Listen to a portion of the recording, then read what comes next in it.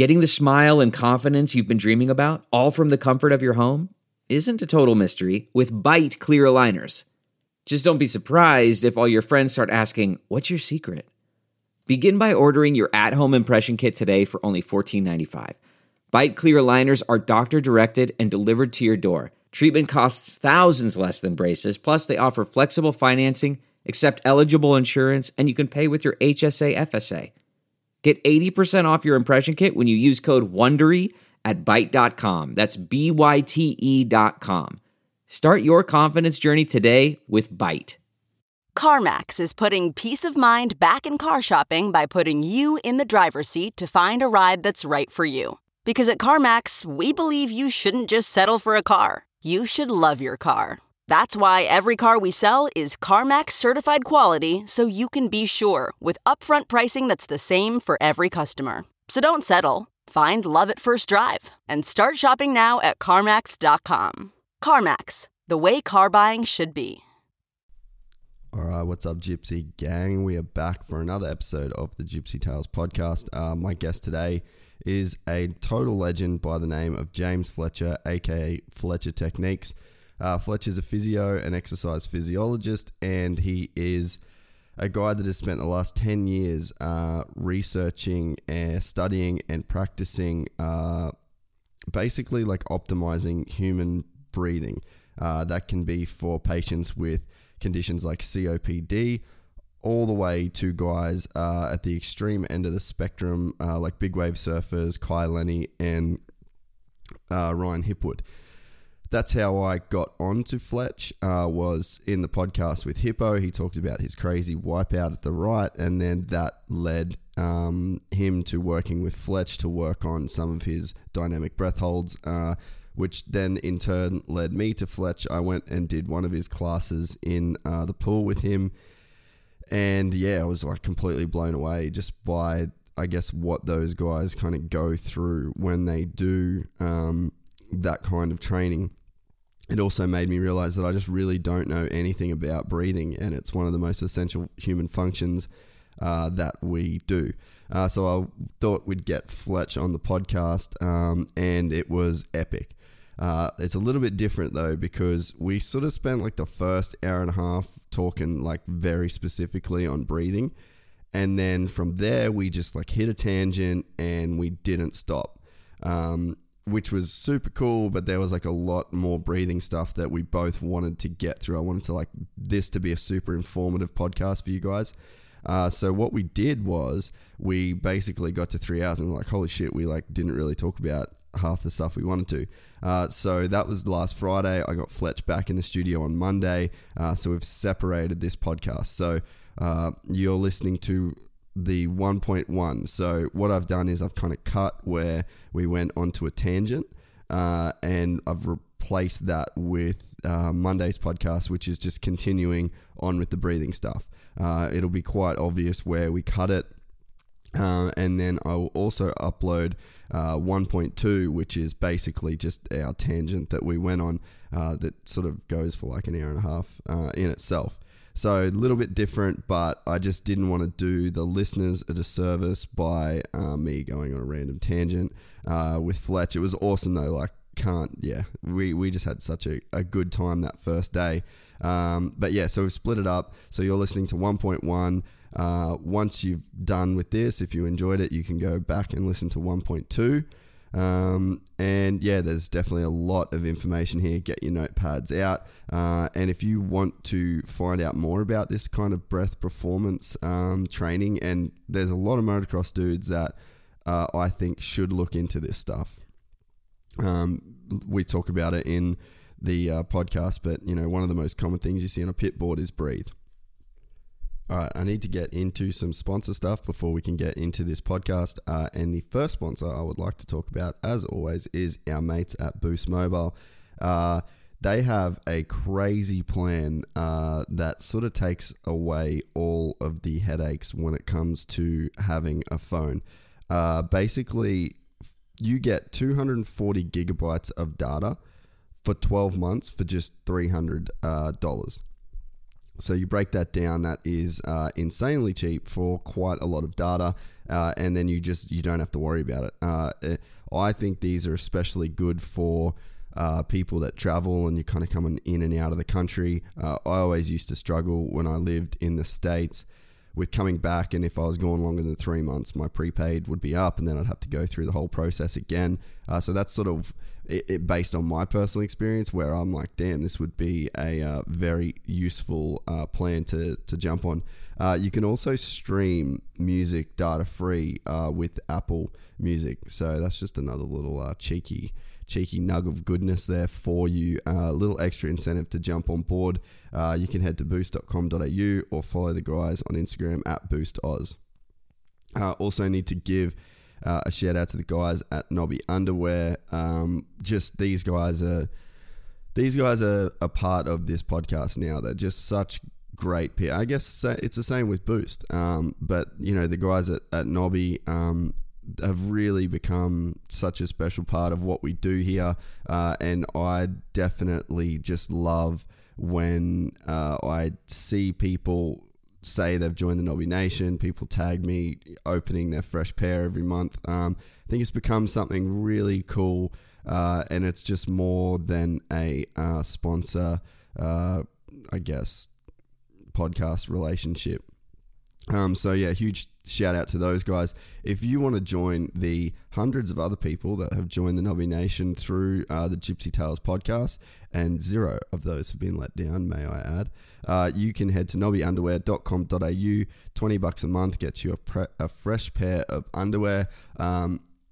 People ask me the kind that I wear. I actually get both the short and the long leg. I'd say the long leg is probably my preference, especially when it comes to training or riding, surfing, that sort of stuff. But there's definitely times where I find myself going for the shorter leg trunk as well. So it just sort of depends on what I'm doing.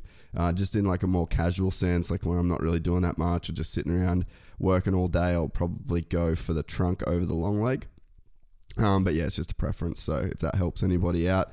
But yeah, so that's it for the sponsors. Also, please jump online and have a look at our merch. You can get there through the link in our bio on our Instagram, which is at Gypsy Tale Podcast. That merch definitely helps out massively. Yeah, just with sort of all the costs associated with this. And you end up with a pretty rad t-shirt. We've sort of embraced the whole Gypsy Gang thing, and we've sort of tried to make a shirt for the Gypsy Gang. So you can get there through the link in our bio. All right, that's it.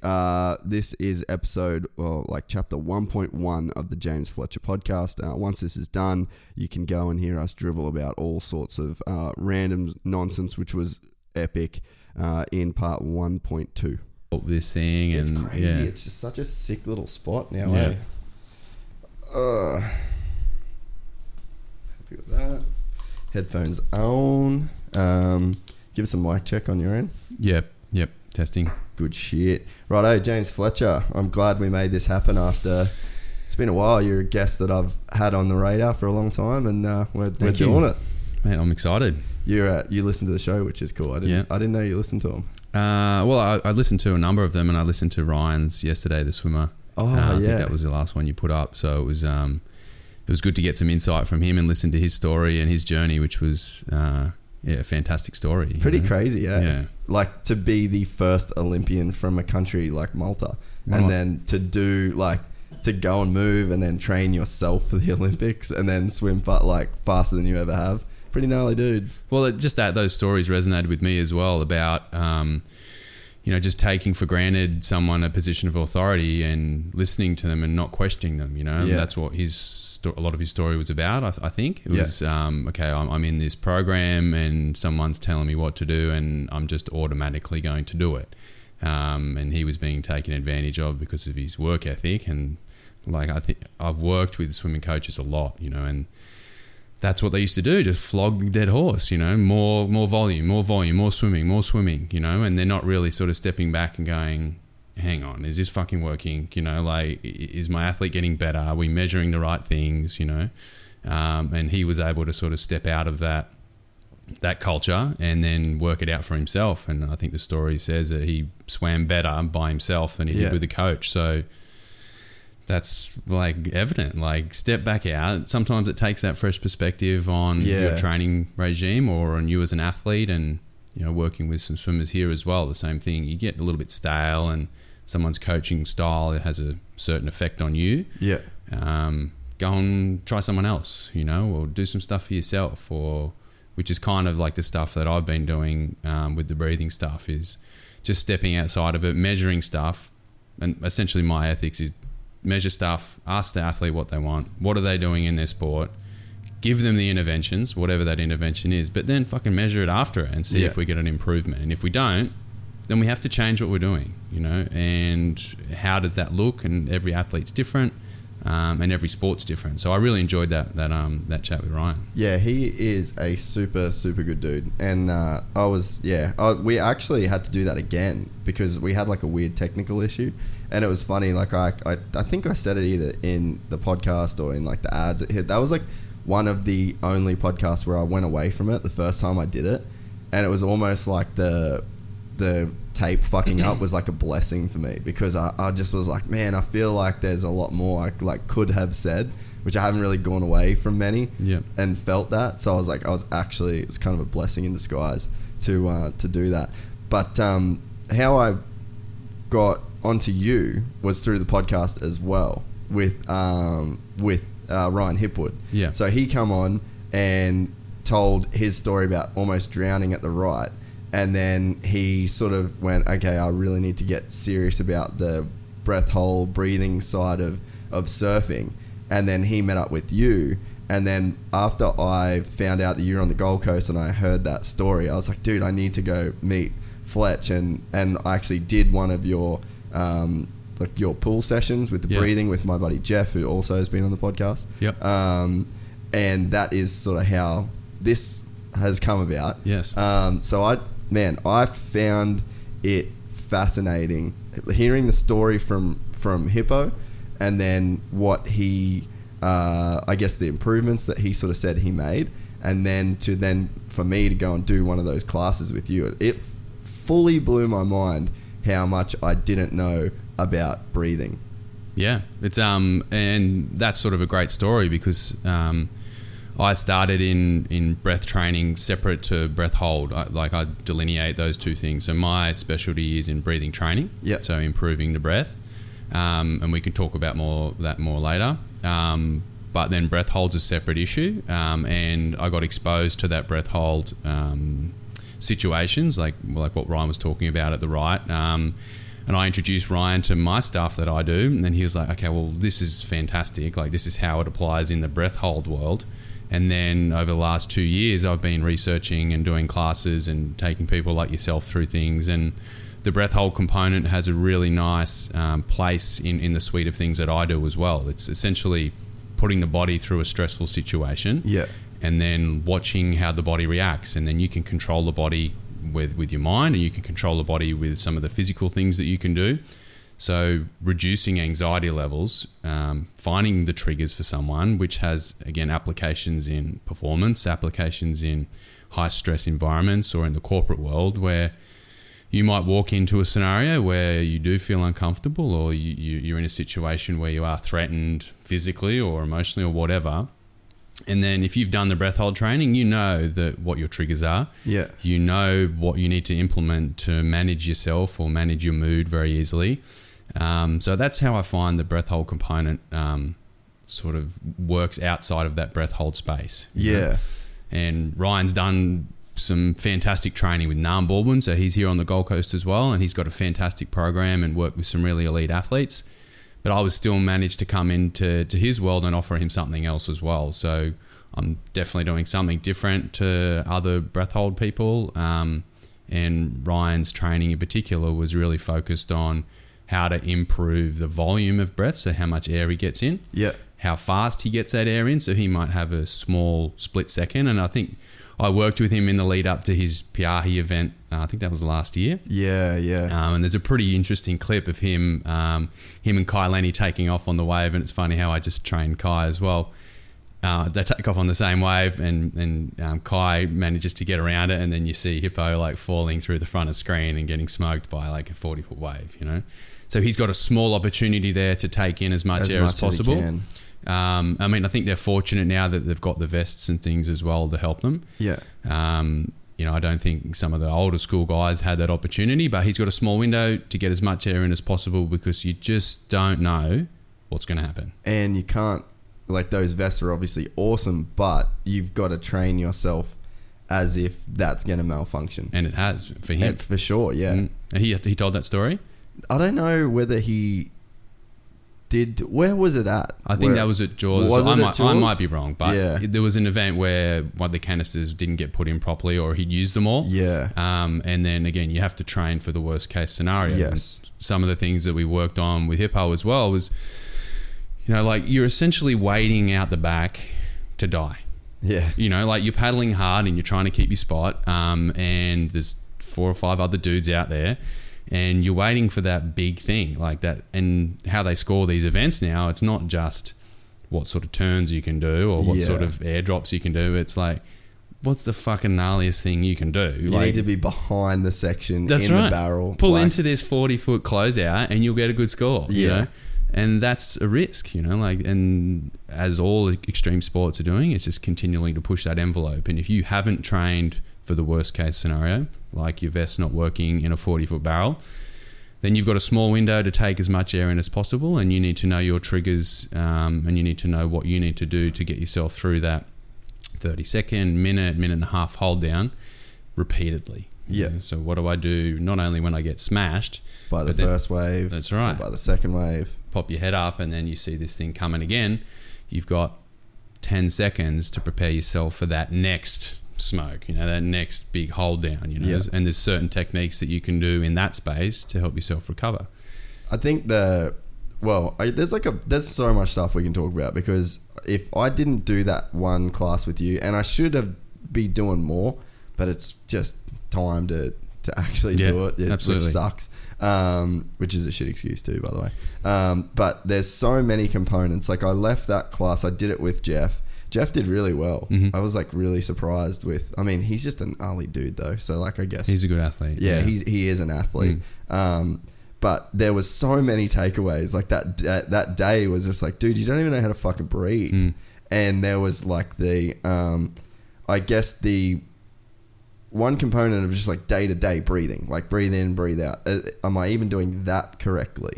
And then there was the way that when you're under stress, then trying to take a breath after you'd been doing exercise versus just a static breath hold.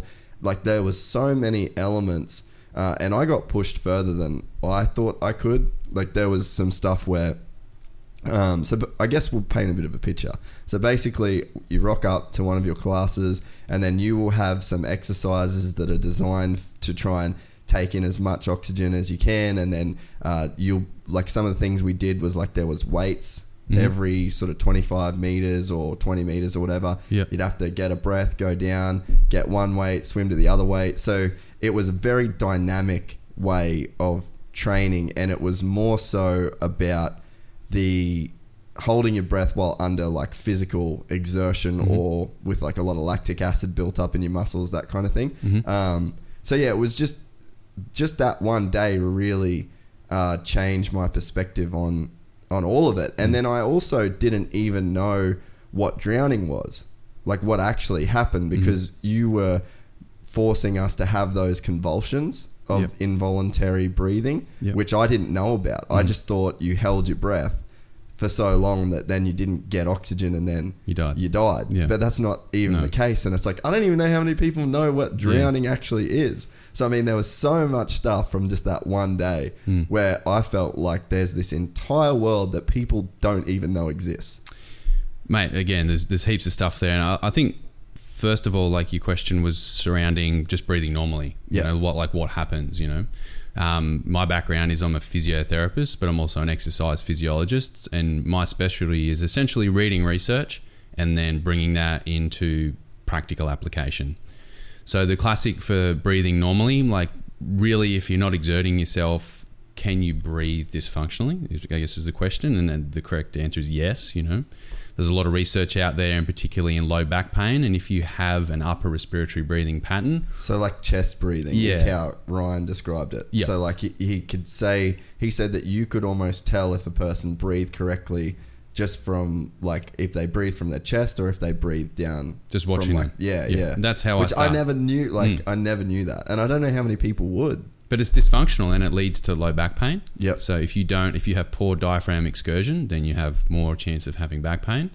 If you have upper respiratory breathing pattern linked to chronic neck pain, you see that a lot in swimmers, like their upper respiratory breathing pattern. So I've worked with like Cam McAvoy and Tom Fraser-Holmes and some really good swimmers here on the Gold Coast.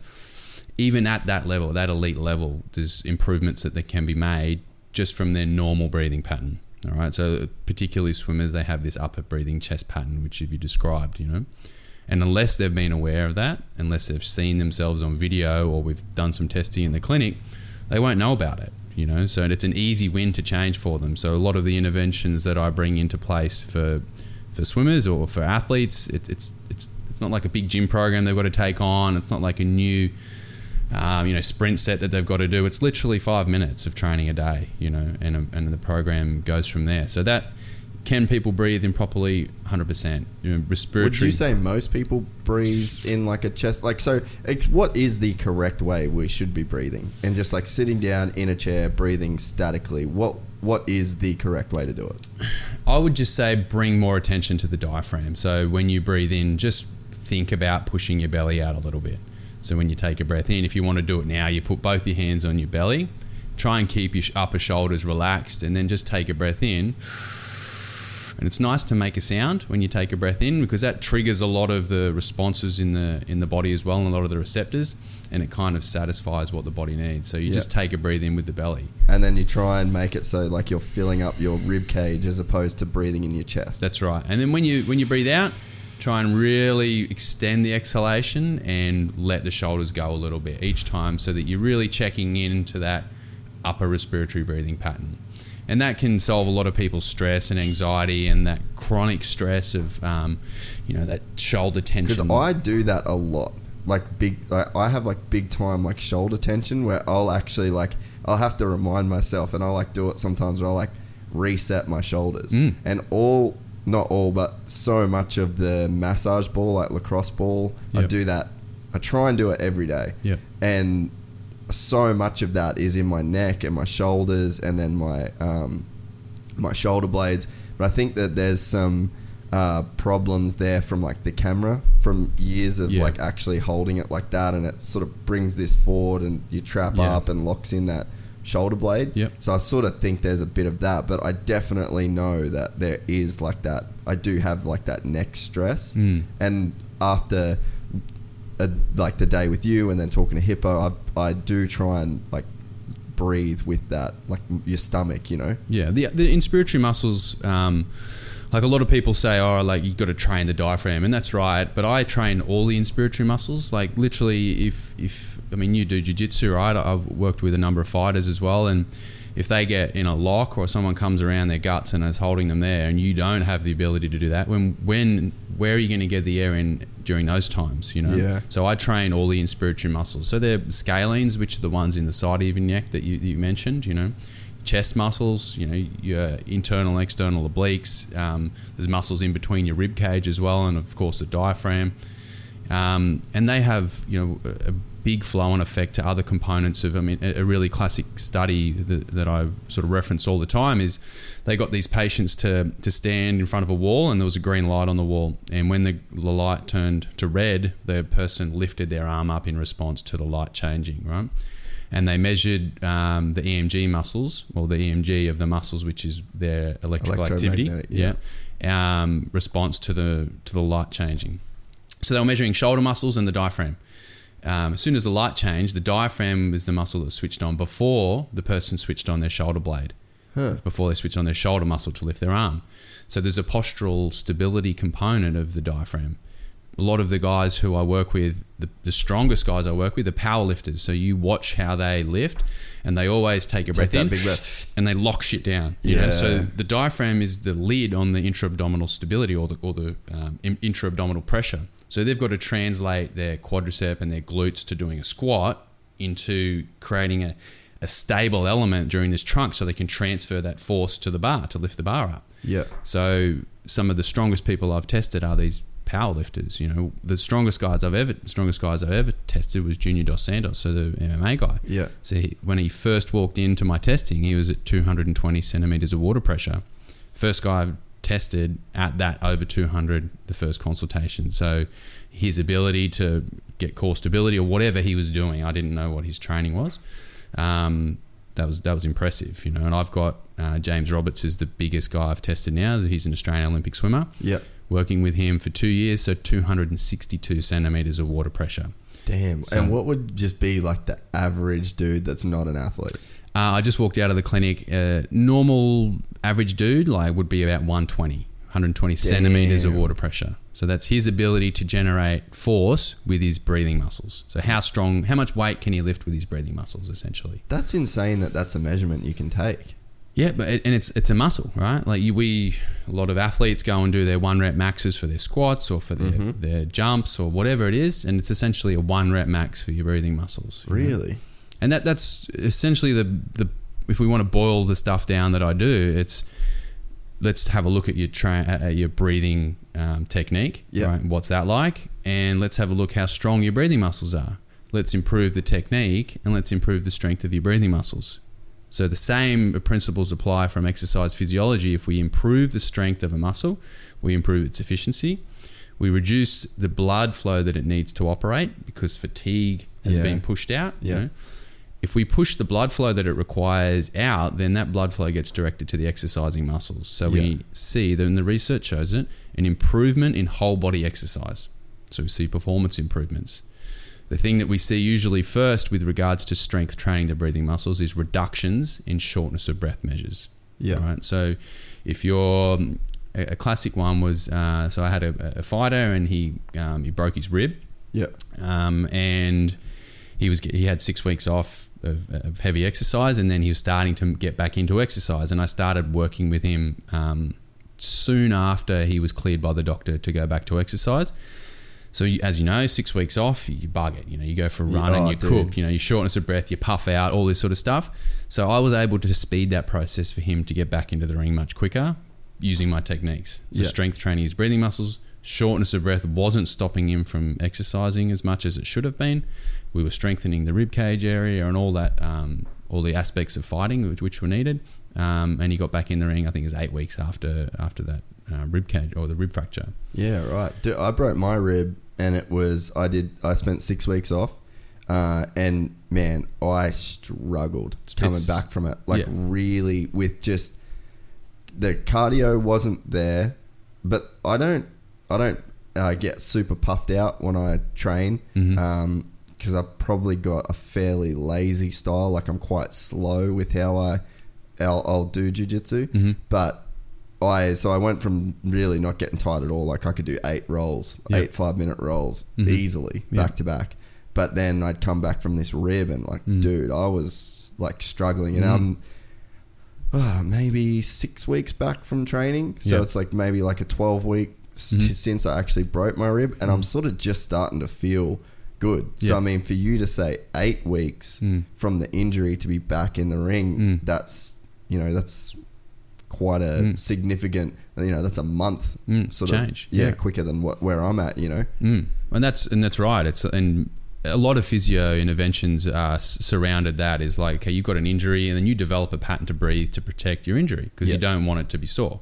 So you'll start breathing differently, and then that's a pathology that you've created for yourself to get around the pain. It's classic physio. You have back pain because you have a sore ankle. Compensate. You walk funny because you sore ankle. Same thing. And you've also got some detraining effects there because you're not training. And your breathing muscles start to reduce their strength because you're not breathing heavily anymore. So there's a bunch of factors that are centered around what you're talking about, that shortness of breath or performance or whole body exercise. And it's just like a general lack of energy too. You just get, but I guess that goes to what you were saying, whereas the respiratory muscles and that whole core muscle group are quite responsible for fatigue in a lot of ways. Absolutely. Yeah. The respiratory muscles take 15% of blood flow. So if we can change that by increasing their efficiency, then that blood flow goes to the exercising muscles. And there's classic research around this where they got people on exercising ergometers, cycle ergometers, right? And they forced air down someone's throat while they were cycling, and they measured the blood flow to the quadriceps muscles. Yeah.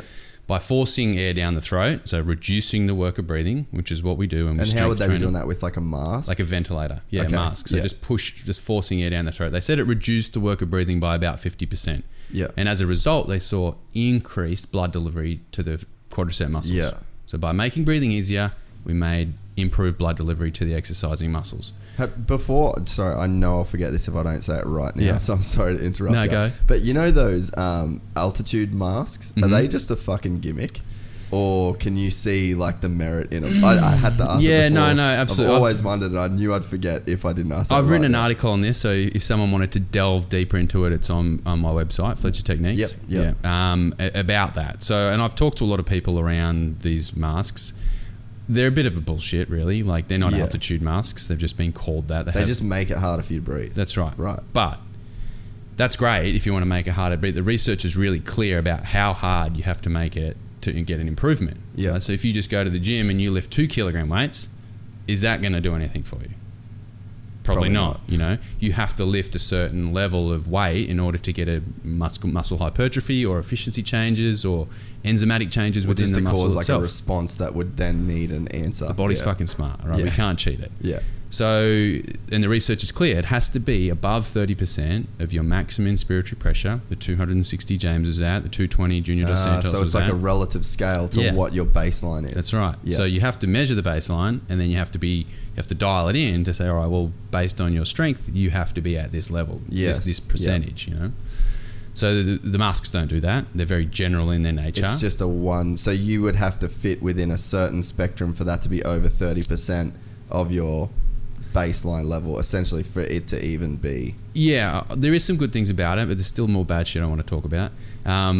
So one, they're not prescription, that you can't deliver the evidence-based approach to improving respiratory muscle strength. Okay. Yeah.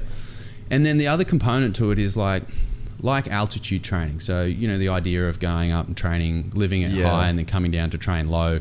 There's a lot of research that's going into altitude training, or has been done in altitude training. Because I remember from reading Lance Armstrong's book that they would go to and train a lot in the Alps, because obviously that's where they were doing the Tour de France. Yeah. And so I guess it'd be similar roads and conditions that would, obviously you're going to race in, but you're also racing in at that altitude.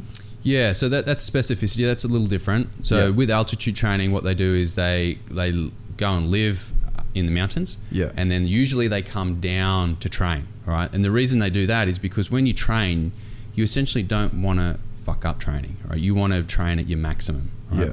If you're training at altitude, then your performance is going to be reduced because there's a lack of oxygen supply to the muscles, right?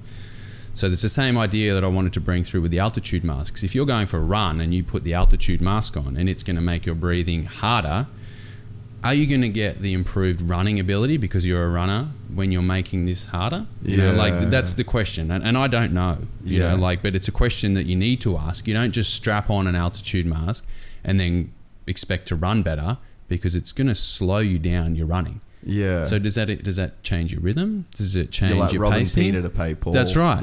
So you have to have someone to guide you through that process. However, it does bring attention to the breath. It does force you to think about breathing in differently. It does force you to get air out. So there is a good component to those altitude masks, but like a lot of breath training interventions, I think people are just painting them with a really big brush, just fucking do Wim Hof, you'll be fine, and again, that is a question, when would you do Wim Hof, how does it apply to a performance program? When would you use it? These are all questions that if you're an athlete, or even if you're just a general punter wanting to improve your performance, don't waste your time doing bullshit stuff that has no relevance to what you're doing. Where are you lacking? What are your strengths and weaknesses? And what sport do you do? And I think too, that to speak on the altitude mask, like if you're chest breathing wrong and then you put an altitude mask on and then you're training yourself, making Absolutely. it harder to even breathe wrong, then it's like, what are you doing? That's right. There, because I mean, like I said, that was the biggest takeaway for me, was just like that whole chest breathing and then the tension that you can get in your shoulders and lower back is like, I just think more people need to know that how they should even breathe properly. You know what I mean? Yeah, because absolutely. it's like, I just don't think it's that much of a, I just don't know if it's like general knowledge in a way. Yeah, and it's linked to our autonomic nervous system, and I find it fascinating, which is why I've, for the last 10 years, been going down this road. You know, we're sitting here right now, our hearts are probably beating at 60 or 70 beats per minute, and we have no control over it, right? It's driven by our autonomic nervous system. But we're also not thinking about our breath, you know, and we are the only creature that has voluntary control over it. And so we can, right now, we can hyperventilate and do the Wim Hof stuff and have control, which is the direct link to our autonomic nervous system, you know, pass out or get tingly or get a feeling or a response, or we can slow everything down and we can tap into that autonomic nervous system. And some of the stuff that we did in the pool, where we breathed all our air out, you know, and then we went and sunk on the bottom of the pool, like, there's so much new research around intermittent hypoxic training, which is essentially breath hold training under duress. Yeah. About its, you know, it's again, its stimulus and how the physiological responses we can get from it, and can we get more physiological change with less effort, or can we get more physiological change with the same effort we're putting in with breath holds? Like, there's a really interesting science that it's opening up here, and I've just finished my part 3 of part 4 on intermittent hypoxic training. I don't know if you've seen Katsu training, where they tie bands around people's legs, and it's a Japanese thing. And, you know, obviously altitude rooms and altitude masks. What's that Japanese training? The Katsu? They like tie like bands, like let's say around my femoral artery here. So Yeah. then they stop blood flow coming and stop all the metabolites exiting the system by tying a right tight band on, and then you do some squats and stuff. Really? Yeah, and then you release the band, and then the build-up of metabolites is like a huge physiological shock to the system. Yeah.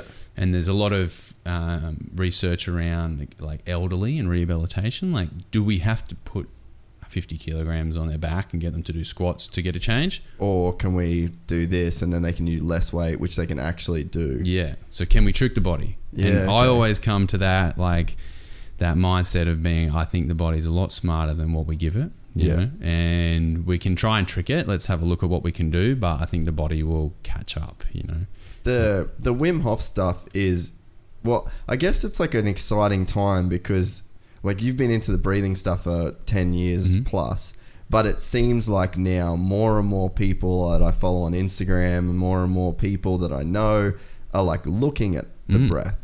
So it must be an exciting time for you to like, all right, finally people are at least acknowledging that this is a road that we should go down, and athletes are starting to look for more benefits. And I know Robbie Madison is like big into the Wim Hof stuff. I got a friend Taylor that he just did like a clinic with people getting into like the ice bars and doing the Wim Hof stuff, and it's cool that at least this is now becoming like more of a sector of the physical health space, because I can imagine 10 years ago when you started looking into it, wasn't really something that many people were even looking into, and it certainly wasn't in the mainstream, right? Oh, mate, absolutely. And you know, props to Wim Hof and that, like, they've popularized the breath. You know, it's, you know, breathe motherfucker, that's his motto. And really that's it. You know, it's like, just start thinking about the breath and start paying attention to the breath, and you'll start getting some benefits from it, whatever those benefits are. You know? And for a long time I've been in that research space and looking at specific interventions, which is why I get on my high horse a little bit, I guess, is, okay, we need to be specific about stuff. If you're going to do it, make sure it's the right thing that you're doing for you and for your sport, because my background is in pathology. So I started, my mum was diagnosed with emphysema 10 years ago. I was living in Japan at the time, and she lives in a housing commission house in Kingscliff and has to walk up a flight of stairs. If you have COPD or emphysema, then you start getting short of breath with simple activities. So your life starts to become shit because you can't do anything. In fact, it starts to become so shit that you can't eat properly, because as soon as you put food in your mouth, You're holding your breath. you get short of breath because you can't breathe and eat at the same time, right? That's crazy. So they get really skinny and they can't look after themselves. And I was like, fuck, what can I do? Living in Japan, I'm a physio. I got to help my mum out here, you know? And then I started looking at that research, and it was pretty clear with just some real simple searches through the university database that one article in particular, 42 randomized controlled trials, so this is a level 1 evidence for breath training, that we can deliver. There's 842 patients in this study. If we do a certain type of breathing training for patients with COPD, we'll improve their quality of life, we'll reduce their shortness of breath, and we'll improve their exercise tolerance, right? And that was like, okay, well, that's what my mum needs. You know, she's starting to suffer shortness of breath. She has to walk up a flight of stairs, which in the end was a godsend. I was going to say, that's probably like a good thing once you can figure it out, right? Yeah. So now she's better than what she ever was because of the breath training, you know? And so what sort of breath training are you doing for a lady that is on the elderly side of life that is has emphysema? Yeah. So that's where I started, you know. So, and there's clear evidence around chronic heart failure, COPD, and asthma. If we strength train the inspiratory muscles, so we take them to the gym with that certain prescription, you know, above 30% of their 1 rep max, 30 breaths a day, twice a day, then that's enough for them. So, what are you training when you are doing those 30 breaths at 30% above your 1 rep maximum? Like, what does that look like? So they're breathing into a device. It's a pressure threshold device, which is set at the particular load. And then when they achieve the load, then the valve opens and they will get flow. You know, so then. And is that inhaling? Inhaling, yeah. And does exhaling matter? No. Okay, so it's the It does matter in performance, but not for these patients. Okay. Yeah. So actually does matter a little bit for these patients. Usually patients with COPD or pathology, they have this thing called hyperinflation where their lungs become really floppy. But 99% of my patients in that pathology space, we don't have to worry about exhalation. Breathing control and then using that device 30 breaths in the morning and 30 breaths at night. So again, less than 8 minutes of work for them to improve their quality of life. You don't see this sort of intervention for pathology patients or for physiotherapy patients or whatever.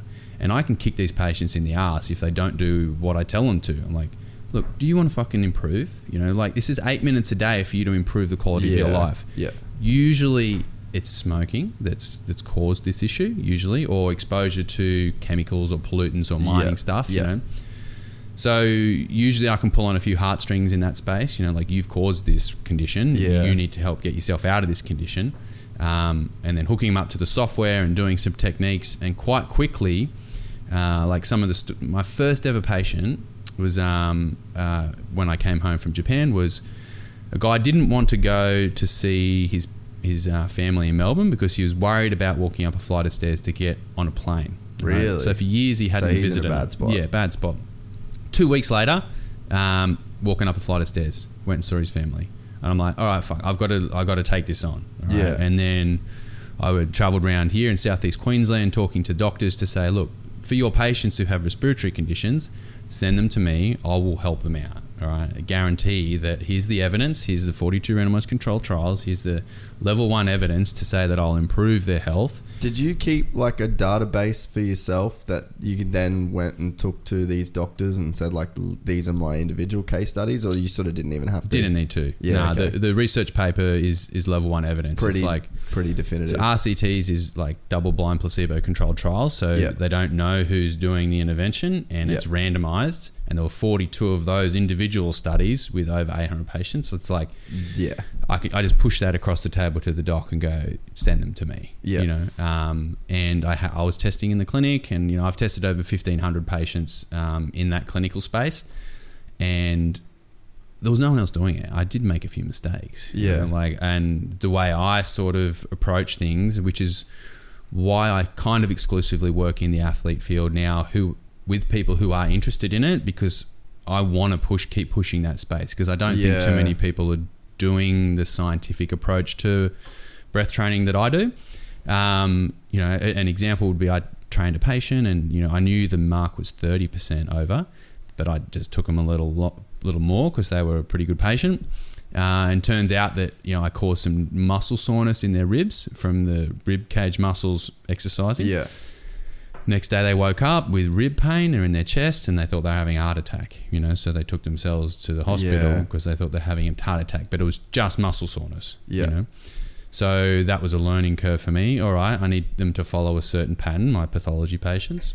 And then I guess you've got the knowledge then to say like, look, if you do get any soreness, this is what, Yeah, so then from then it was a learning experience over the last, particularly those first 2 years of doing it, because we would get, you know, we'd get some great results with COPD patients, and then they'd send bronchiectasis patients in, and then asthmatic patients in, and there's this, again, another story, there's a specific subtype of asthmatics who don't know they're getting an asthmatic attack, you know, so they just start to become cyanotic, or they start to reduce their ability to breathe, and they're not really sure of it, so they've got a high tolerance to shortness of breath.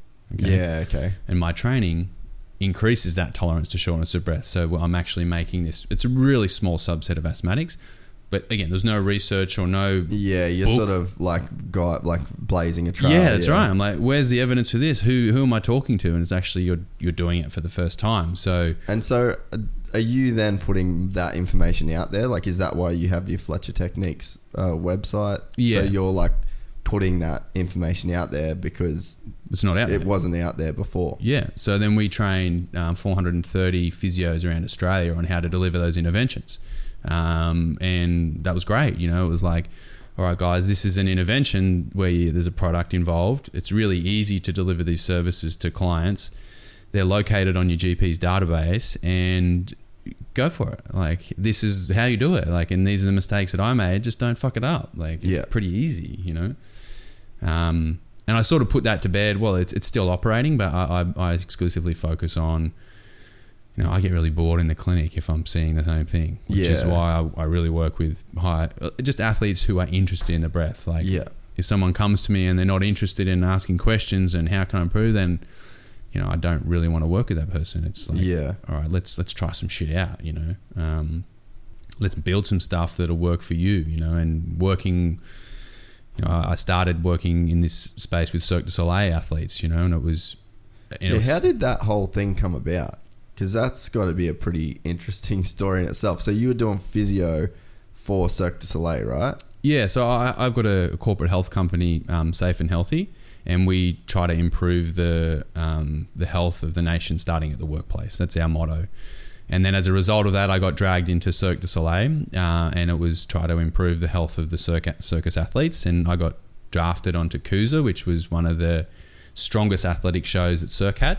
So Cirque have a bunch or a variety of shows ranging from dancey, theatrical, ballet sort of style ones, all the way to CUSA, which was an athletic, get the best circus athletes and put them under a tent and create some fucking story to join it all together, you know. But we're really here to watch these freaks. Yeah, that's right. So Wheel of Death, high wire athletes like Bunky, and all these like cool acts were under the big top. And in my opinion, and I've seen that show hundreds of times, it's the best Cirque show. So if you get an opportunity to see CUSA, KOOZA, it's fantastic for its athletic ability. What were those athletes like as people? Like, are they extreme people? Because, like, I can't imagine the dedication and, like, weird kind of headspace you would have to occupy to, like, be a trapeze artist or a high wire guy. Like, there's got to be some really random people that have like some very interesting stories that come from that world, right? Man, that was the best bit of it. That was for sure I for imagine. me. It was like my first patient in the circus. So my boss was next to me and I was there and we were both treating someone. I was treating a Russian trapeze artist and treating her back, and she's like, "So Fletcher, when are we going to fuck?" It was my first patient, you know. And I'm like looking at her, I'm looking at my boss. Was she hot? Yeah, she's all right, you know. And I was looking at my boss, like just shitting myself, going like, "How do I answer this?" You know. I'm like, "Oh, look, I don't think it's appropriate. You know, I don't think that's appropriate." Patient, yeah, you know, patient. And like and then my boss pulls me aside at the end of the day, and I'm like, you know, what the fuck? And he goes, "All right, you can fuck her." And I'm like, what? And he goes, "But there's another trapeze artist, and if you fuck her, but then you fuck her as well, then it's going to create a fight, and then that's when you get in trouble, you know." I'm like, "Oh, okay, so I'm probably best not to fuck her, right?" And I didn't say that. I just said, "Don't create a fight," you know. So that world, that circus world, is exactly how you would think it, you know, like big Russian dudes, small little Chinese handstand artists who have gone through this regime where they line them up against a wall, do a handstand. If you fall over, you're on the street. If you keep doing a handstand, you've got an opportunity to move to the next level, you know. Some crazy poker games, you know, like of Russians and Colombians, and, you know, Colombian dudes doing the Wheel of Death, and like, you know, it's... But that was my first entrance into athletic breathing, right? So we were in Japan, and we had the Fukushima incident, you know, the earthquake and the whole thing. And we got evacuated to China. And we were off for 2 weeks, and 2 weeks in Macau, partying at the casino, having a crazy time. Macau's a crazy place, eh? I didn't leave the casino, pretty much. We got put up in the casino, and we were doing lots of gambling. And what is it with Chinese and gambling, dude? So, like, because when I lived in the States, we used to go to Vegas like pretty much every 3 weeks. Yeah. And it's just, they fucking love it. And then Macau is like a copy of Vegas. Like, they have the same hotels. Like, what is it? Like, I don't get it. I'm not a gambler, and I'm not either. Yeah. But why are they so into it? I don't understand, and I know there would be a cultural explanation. Yeah, I just don't get it. Did you get any insight into it? No, look, most of the poker games and the gambling we did was with the Russians and with the Colombians, you know, and that was, I don't know, it was just fun, you know, we're drinking whiskey and playing poker. And the Chinese guy, he was pretty reserved. He'd gone through, you could see some of the stories that he told us, and you know, he was the best. He won the Golden Clown 2 years before the show started, so which is the best circus act in the world. Can we bring it up? Yeah. What is it? So look up Kuza chairs Gong Li. So his act is balancing on chairs. So he stacks up Gong Li, Gongli, Kuza chair act. So he won the Golden Clown for this act. Yeah, that top one. So the chairs are just... So they're just normal chairs, right? So here you see someone passing up chairs to him. And this guy is like... He is a fucking athlete, He is dude. supremely fit. So, and the chairs, they're not normal chairs, but they're not linked in, right? So there's no like knobs on them that hold them together. And I think at that time he's probably got 6 chairs balanced on top of each other. So this is, I think this is his act for the Golden Clown. So then he gets chosen to be in Cirque du Soleil after this act because he wins the... So is this like a trial run for Cirque du Soleil? No, this is just like a performance, like who is the best circus athlete in the world. So look at him, man. He's fucking shredded, dude, right? He is Jack City. And we took him through shoulder rehab, so he had shoulder surgery as well, and just swapped arms. He used to be all right arm, and then just goes, fuck it, I'm just going to the left. So watch this next bit here, boom. No way, dude. So, and he stacks on more chairs after this. Look at that, boom. What the fuck? So, and this guy is an athlete. Like, you watch him do like double backflips and all this sort of crazy shit. But his story is about being selected for just to be a handstand artist. Yeah. And the little guy that passes him up chairs is his like little assistant guy. He was part of his training program as well. So again, not locked in, you know, those chairs are just balancing on each other, and it's his control that enables the chairs to stay there, his dedication to his training, but also the process that he went through to say, all right, well, you have what it takes to be a handstand artist for China. And he's that good and dedicated that, you know, he got to be the best in the world. Did you get any of his backstory? Like how do you even get into this kind of thing? And like, because you've got to be an artist in some way to like create an act, right? Like there's a theatrical element to it. There's like the athletic element. There's the crowd element. There's like the shock and awe element. Like, dude, what the fuck? He's like, that doesn't look safe at all. It's not safe. And my point was, we got taken out to Macau, and then 2 weeks later, we were the first show back in Japan performing. All right, that is insane. And the aftershocks. So I had Wheel of Death artists. I had people balancing on high wire 8 meters in the air, and I had this guy like balancing on chairs. Aftershocks, right? And they're like legitimately shaking the stage, shaking the chairs, and these guys were shitting their pants before they're warming up, and then there's this thing called earthquake syndrome where you go through an earthquake and you go through a few aftershocks and then you just think that there's an earthquake happening, right? Because it's built in, right? So you always had to have a glass of water near just to see to see the ripples. Yeah, because you go, fuck, is that an earthquake? And we actually had an aquarium with fish dangling, and then that was our sort of warning sign. But these guys are warming up backstage, and then there's a significant aftershock, which happened for months afterwards, and then they got to go and do that. And there's no ropes or anything, you know. He's done if he falls off that. That's right. He's eating bitch. But we actually had to bring in some strategies to minimise the risk because the insurance company said, we're not going to let this show go on because of the aftershocks. Yeah. If there's an aftershock, let me look at the chairs wobbling now, right? So if there's a aftershock at that point there, like, he's cooked, right? Did you test his breathing muscles, like that diaphragm? Like, because you talk about core, like that is all core, like what he's doing there. Yep. And did different. He test pretty solid? It's so, I can't remember, that was a long time ago, but I have all the results, but it's so individual, like that I could not predict what someone would test. I just know if you've got a strength training background, like a powerlifter, you'll probably test high. Yeah. And I would think that I would have thought that a swimmer would be the same, but that's not always the case. I've tested a lot of swimmers. Generally, these guys were okay, but he was a dedicated athlete and had to be in that scenario. Yeah. But I had some Russian guys that would warm up with a cigarette. Yeah, that was their warm up. You know, just that old school crazy or they'd smoke a joint. You know, like that's their warm up to go out on stage. You know, and so these guys weren't. What were the Russian dudes doing mostly? Mostly this act called they do backflips and land on each other. You know, so there's like like a seesaw act, and then they jump on one end of the seesaw and get flicked up, and they land on. So that was a troop of Russians. You know, so there was a bunch of guys in that. You know, they're like building people 3 people high. And the big Russian guy is on the bottom, medium Russian guy in the middle, and then this little guy would fly through the air and land on the second guy, you know.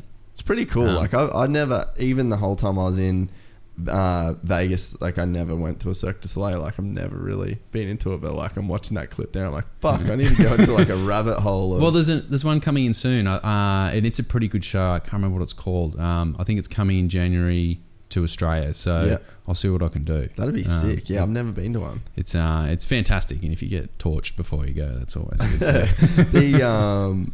That Chinese dude, like what kind of training was he doing? And were you doing anything with their training or just their recovery? Depending on the athlete. So he was a dedicated athlete. You know, he looked after his own meals, looked after his own training, had a little guy that trained him, that looked after him, you know. So he was well taken care of. Some of the Russians, right? You're living in Japan, you're drinking heaps of booze, and coming back into Japan throughout that process, and a lot of people were like, fuck this, we don't want to be here. You know, like there was a nuclear incident, you know, so people were scared about where we were getting our food from. There was also the aftershock component, you know, which was scaring a lot of people. So the promoters' solution to calming the anxiety of the athletes was to just get them drunk all the time. On, boys. Yeah, and so we had the best time. You know, I was new to the circus in that incident, and I remember we were at this party, and I had a beer, and a sumo wrestler, like the number one sumo wrestler in the world, just grabbed my beer off me and sculled it in front of me. And I was just like, what are you going to do about it? All right. But and that was my issue. It was like all these guys, the Russians, were getting fat because they weren't training, because they were getting drunk all the time. Yeah. So I had to run exercise classes to keep them not getting fat, right? If you go to see a Cirque du Soleil show and you see a bunch of fat Russians, who the fuck are these guys? You know, I can do this. Yeah. So part of the artistic element was making sure they looked good as well. Yeah, because they're performers at the end of the day. Yeah, and had to look jacked and had to look like it was. And you know, some of the tricks that he does and some of the tricks that you see the guys do on stage, and this is an insight into circus life. It was one of the guys could do a 5 backflips after getting flicked off the board, 5 backflips in the air and land on his feet on a mattress, you know. That's crazy. But it looked like he was just holding on and hoping that he could do 5 backflips. Yeah. Right? Whereas if he did 4 backflips, it looked beautiful. Yeah, okay. Us as consumers would look at the 4 backflips, look at beautiful, and would not tell the difference between 4 or 5 because it's like, done. Yeah. So most of the tricks that they do on stage are well within their boundaries. Okay. And are performed artistically rather than like, technically, or this is the hardest trick I can do. That's interesting. So they're not on the edge. No. Of their, well, I mean, it makes sense, but to us, it's so outlandish. Yeah. That we're like, holy fuck, how is that even real? Yeah. So I'll probably stack another 20 chairs. That's right. Absolutely. That's crazy, eh? Yeah. But you know it's gnarly, and this is why I have so much respect for the motocross guys, which is the world that I'm more predominantly come from, is like, those dudes are on the fucking edge. Yeah, really? Dude, on the edge. Like, every race could be your last race. Oh, in a racing scenario. Yeah. What about like the training, jumps? dude? Like, well, those guys especially. Like, dude, Harry Bink, have you listened to his podcast? No, I haven't. Have you met him? No. Or, dude, best follow on Instagram. You need to follow him right away. Yeah. Right. But like, he did this. Let's find this. Yeah. Because that's interesting. Because they've just started a show as well with Cirque. So there's a bunch of motocross guys and extreme sports or athletes in that space now that Cirque have tapped into. So they have a show where they have skateboarders and motorcyclists, and that's a new show. I think it's only a year old. I don't know if it's been a success or not. So this is Harry. So like, basically, is he an Aussie? He lives just up the road. Oh, fantastic. Yeah. So he's crazy dude. Yeah, right. But he basically, he goes for this trick. This has never been done before. Yeah. And all right, so he lands it, but I wonder if they're gonna show. All right, so this is like the recap video. So like, I'll just fast forward it. So he's never done this trick before, right? Yeah. So it's in competition. It's a front flip. Lets go of the bike completely. Yeah. And then tries to land. So he's never done it. He's just practicing it over and over and over. Keeps crashing. I'm trying to go to the. I wish I just found like the right video here. We need Mick. I miss Mick. But even like the scenario of falling and I mean, like, look at the safety equipment that they have there. Like, surely that's like enabled these guys to start doing this crazy shit, right? Yeah, they've definitely taken. This wasn't the right video. That must be this year. Sorry, man. No worries. I want to find this clip. Like, I remember watching, like, when I was growing up, the first backflip. Dude, right? Like, I was like, and it was just like, fuck. What is going on? Like, people literally thought it wasn't possible. Yeah. But I just really want to find it because it just shows, like, the commitment of it. So, basically, he knocked himself, like, so the trick, he's never done it. He's only done it onto these, like, resi ramps and stuff like that. So, he goes and he does the roll in for his run. So this is best trick. You get 2 goes to do the best trick that you can. He rides down the ramp, not knowing if he can land this, and then all the airbags are gone, all the safety stuff's gone. Okay. It's a resi ramp, so you're not hitting concrete. They've got like a layer of plastic or like rubber, and then some compression underneath it. So you're like not, a WWE ramp. Exactly. Yeah. Perfect. Yeah. So, but still, like, it's bad. You can land on your head and die. Yeah. So Harry, is this it? No. So anyway, he goes up, does the front flip, over rotates, lands just bang on his head. Like, no, I think he pretty much lands like past the safety zone of the ramp as well, and hits his head, gets knocked out. So he doesn't know where he is. All his visor gets smashed off. He then they go to commercial. He has 2 minutes to ride back up to the ramp. New helmet, fucking new bike. Just everything's the same, dude. Oh, no way. And he sits at the top of the ramp, and then he fucking does it. So it's like, I guess the Cirque du Soleil guys, it's like they're dialing in their performance to be within their limits so they can do that show every night. In contrast, you get these FMX dudes where it's like they've got no fucking idea. They have this 1 or 2 times a year where they're trying to push it so far past the envelope that, like, they don't know that the trick's possible, that's never been done before. And so, and then in Harry's case, like, knocked himself out, told the medics, I'm good, and he fucking lands a trick. It's so heavy, dude. Like, the games that they play, and like the commitment level to sit at that ramp, and like, when he was on the podcast and he was talking about it, it was just like the coolest shit ever, because it's like what's his headspace after he crashes and then coming back? Like, you've got 2 minutes or whatever. There isn't a headspace in the middle. Like, I think it's gone. Wiped. Yeah, because of the like hitting your head that hard and stuff. Yeah, right. But like he said, like he's riding to that ramp in the run, and he's so scared. Yeah. But to still commit. Yeah, that's right. It's so like that to me is just this crazy impressive headspace. That's right. And it'd be the same for like Hippo and those dudes when they see that fucking giant wave coming at them, and then like, dude, when I surf Burley, I won't go on waves.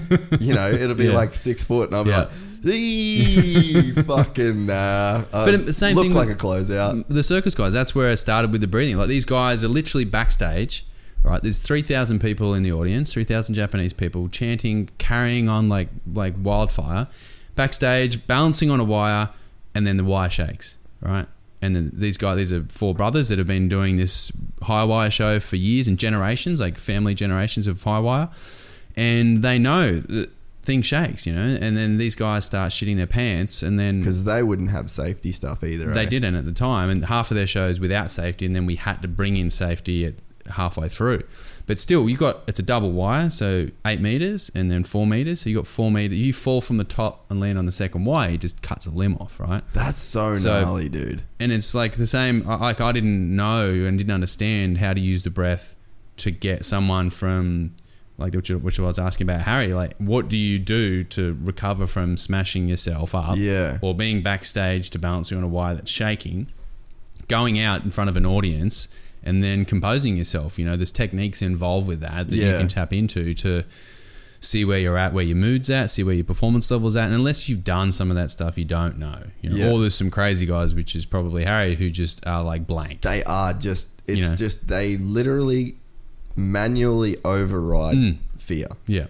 Which, you know, that might be what, 2% or 1% of the population point. Like, whatever, I don't know. Who the fuck knows how many people can just manually hit that override and just go when the consequences are life or death. And like you said, the commitment. It's like you got to pull on that bar. You've got to let go of that bike. Everything right. Yeah, it's insane. It's a crazy headspace. And there's a couple dudes that because have you worked with many motocross guys? No.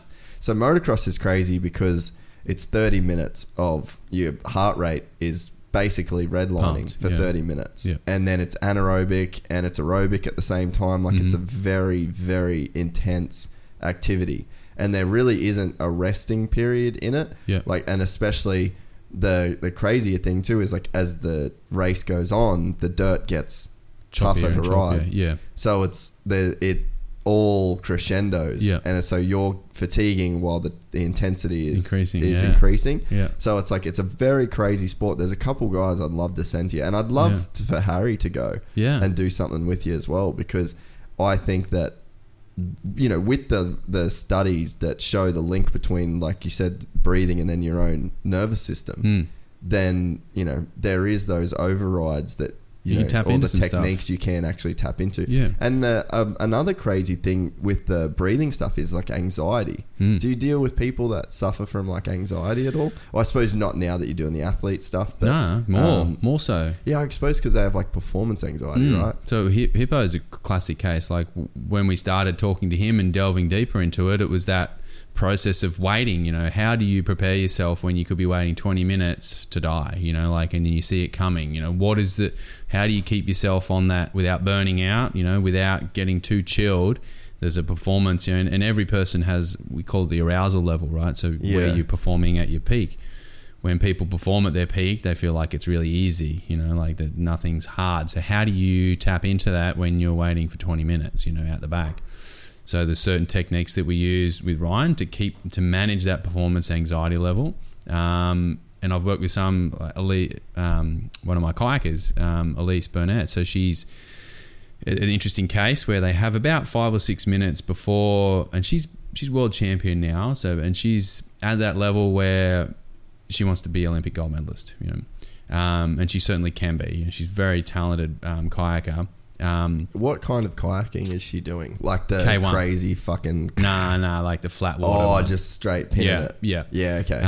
And she's got 5 minutes from when she leaves the docks or something to before she lines up at that, in the staging area. Okay. And that can be 1 minute, 2, 3. It's very random, you know? Yeah. And she feels like that she gets too chilled, you know? And sometimes when she's lining up and there's an Olympic champion, and in kayaking, they're big fucking people, you know? The big people are others. So, and she's quite a small, she's very muscular, but she's quite small compared to the other bigger athletes, so they can like put her off, you know, and she's like looking at the Olympic champion there, and then the German over here, and then so she gets a little bit challenged sometimes, you know, whether it's she's too chilled out or she's looking at the competitors and feeling too freaked out, you know. So we've worked on how to control that level of anxiety, you know, just essentially going inward. And a really easy one is to blow all the air out and hold your breath in a negative space, and you just count. Right, and then when your body asks for you to take a breath,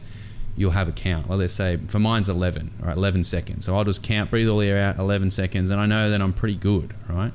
But if I'm really anxious, all right, then I'll blow all my air out and hold my breath, and then 4 or 5 seconds later, my body will want to take a breath.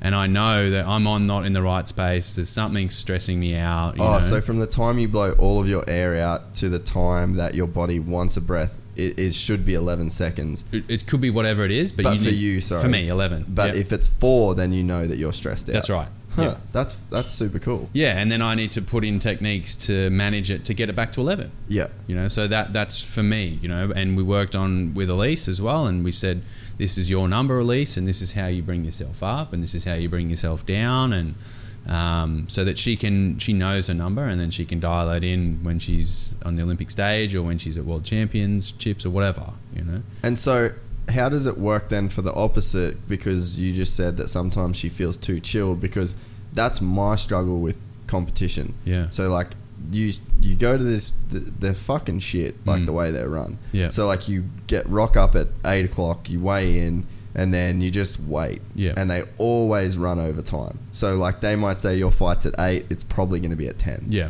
So then you'll do your first match, and then like you go all fucking day with doing nothing. And then I find it so hard to get fired up for that first match. Yep. Like I just feel real like just slack and like not into it. And it's all, I haven't figured that side of it out. But then on the opposite end, it's like you do your first fight, and then they'll put on the next person in the bracket, so that's 5 minutes, and then you've got 5 minutes rest to then go back in. So you've gone from like all this waiting with like no real build, like hype, and you feel too chilled out, and then you get thrown into 5 minutes on, 5 minutes off, 5 minutes on, 5 minutes off, 5 minutes on, and then you're almost on like the opposite end of that spectrum. So like, do you have breathing techniques that you do for her to like fire her up? So an interesting case, like leaving Elise aside, the first intervention I did in a team environment was with the Brisbane Broncos. So they were having people run from the bench onto the field, right? And there's this thing called oxygen deficit, where you go from 0 to hero, you know, and being on the bench, you do a couple of runs up and down the field, you know, or you might be on the bike or something. And you run into 100%. You know, you're running into a scrum, or you're running into a defensive tackling system. And so what they started seeing was that those guys that ran out, for the first like 1 to 5 minutes of them being on the field, they were fucked. You know, they were really short of breath, really puffing. And then you add the adrenaline spike into that as well. Yeah, everything. So these guys were cooked, you know, and then it took them that 5 minutes to get into the game, you know. So what intervention can we bring in place to reduce their shortness of breath levels or improve their performance for that 1 to 5 minutes when they run off the bench, you know? And there's clear evidence around that, around filling the breathing muscles with blood by challenging the breathing muscles with a device, by making it harder to breathe in. So then what we're doing is we're essentially saying to the body, we're ready to go, you know, and working with Hippo is the same thing. His first wipeout is the most scary because it's foreign to him. So how do we simulate that first wipeout so that he's ready to go when he goes out on the field? And same with Elise. What sort of thing? And it's all individual. I can't say that this is the one thing to do. Because it depends on the person. We might try something that I think works, and then I'll come back and like, how's that going? No, not so good, you know. And that's all my shit is listen, think about it, put some things in place, measure it or get some feedback, and then if we have to change it, we change it. You know? If it's not delivering the results that we want, we try something else. And with the breath stuff, because it has that esoteric component, like there is a bit of a spiritual side to the breath, and people can behave differently when you do certain things that I try to eliminate for a full prescription. This is what you need to do to bring yourself up or bring yourself down. But there's certainly many, many different techniques, listening to music or flexing your muscles or Wim Hof stuff or, many different ways to bring yourself up or down. It's interesting, that whole spiritual link to breathing, and you look at like Kundalini, you look at just, I guess, yoga in general.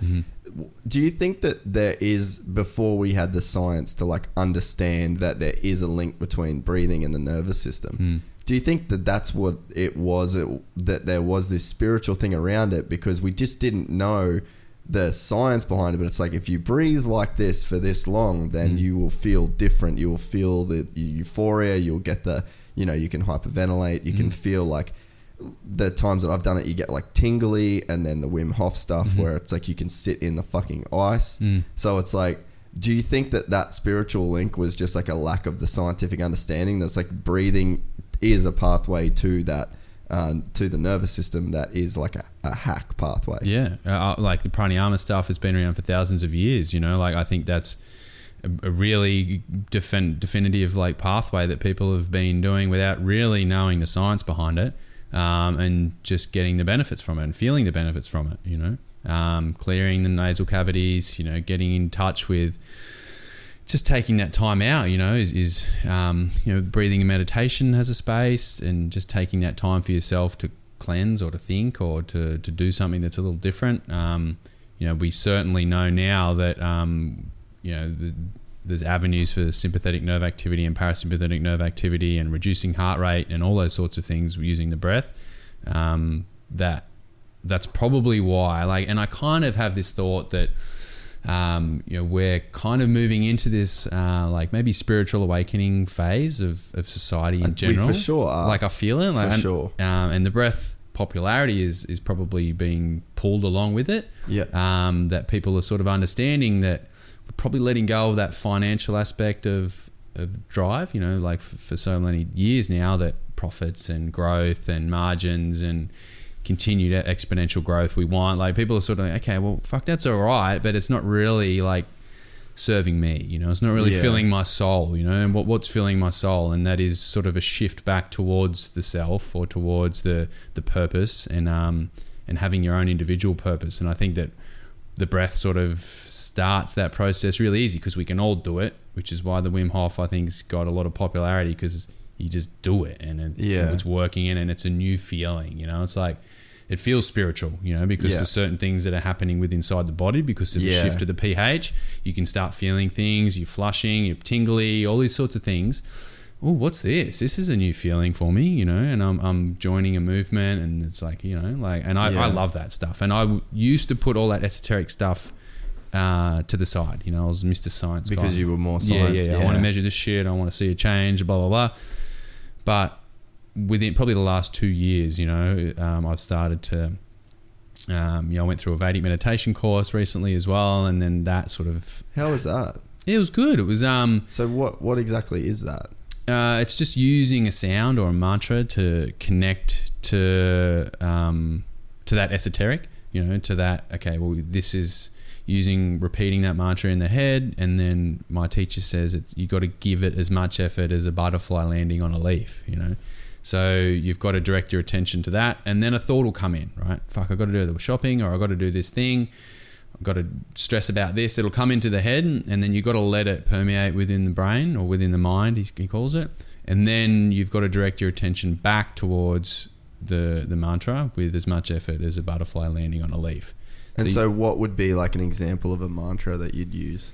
Just like a word. No, a word, yeah, like Bjarn. Bjarn is like, I don't even know if that is a mantra, but that might be what you repeat. So he sits down with you. So it's just a sound that you can like, does it like ground you in the meditation? That's right. Almost? It's like the thing that you will direct your attention towards in softly. Your consciousness. Yeah. Okay. So there shouldn't be any effort in it. So you're just sitting there. Are you verbally saying it? you do at the start, like when you first learn it, but then you quickly sort of let go of it, and then you just essentially close your eyes and find a nice space, and then you just repeat it in your head and just sort of gravitate towards that idea of what that byan or whatever it is gives you, and then you'll feel a difference. It's 20 minutes long. So you do that, and you're like sitting. Or, yeah, sitting once in the morning, once at night. That's the prescription for Vedic meditation. I do it once a day, but I've recently gone through a relationship breakup and stress, and I needed something to get rid of the stuff that kept coming into my mind because I couldn't stop it, Yeah. And with the meditation, it just sort of let it come in, and then I could let it go, And there's types of meditation using the breath as well, but then you're focusing. What breathing on the breath. are you doing? Not even focusing on it. So all you're focusing on is the word. Not even really focusing on it. Yeah, okay. It's just when something comes into my mind and it is hanging around for too long, then I will direct my attention softly towards that sound, and then I'll just say that in my head, and then the thought will go. But then it's the physical change within the body that you get. It's not necessarily clearing the stress out of my mind, but I just feel myself just letting go. Okay. And that's part of the breath hold stuff that you did. Doing more sessions, you will find triggers within your body that enables you to feel more relaxed. For me, it's my shoulders. If I push my shoulders down, like that's my trigger to get my extra breath hold. That's my trigger to release my stress. That's my tap. I can tap into that really easy. So if I am feeling really stressed out, I'll just go, okay, relax. Take a deep, big breath. Yeah. And then relax it and let those shoulders just relax down. And I can instantly feel a change. And when I'm saying my mantra, as soon as I get to a place where it's sort of kicking, I'll just feel my shoulders go like they just drop down, and you see that a lot with people that stress, they're carrying it around like this. For sure like that, yeah. So Rich Muir, he lives at Pottsville here, so he's been taught by some fantastic gurus in that space, and me and gurus probably I would just be questioning like, what are you doing that sort of stuff. Rich is really approachable and really good at sort of just being a normal dude that has guy that has a bit of spiritual aspect to his life, which is great. And I just wanted to grab a little bit of that during my stressful time. And it definitely helped you absolutely think? Yeah. And it just to practice as well. It's like, again, that solo time, we're so busy rushing around doing stuff and ticking boxes that we probably don't tap into this or to this as much as we should, and that practice of 20 minutes in the morning enables me to all right, really get into that space. All right, what have I got to do after I'm gone through it? Let me lay my day out. What do I want to achieve? I don't want to increase my sales, or that would be great, but like that spiritual component of life, which I feel like there is a big shift towards, in communities are starting to move down that direction. Did you feel like when you were doing the Circus Soleil stuff and then you came home and then you go on and seeing all these doctors and like you were on this like smash forth results based, I guess capitalist mentality, like was there were you like really chasing success in like Absolutely. that, like a generic word, like I guess the generic meaning of it? Being a younger business person or a younger entrepreneur, it was about sales and growth and product margins and all this sort of stuff, but at the heart of, I had a business partner at that time, and he sort of brought that aspect to business. It wasn't really my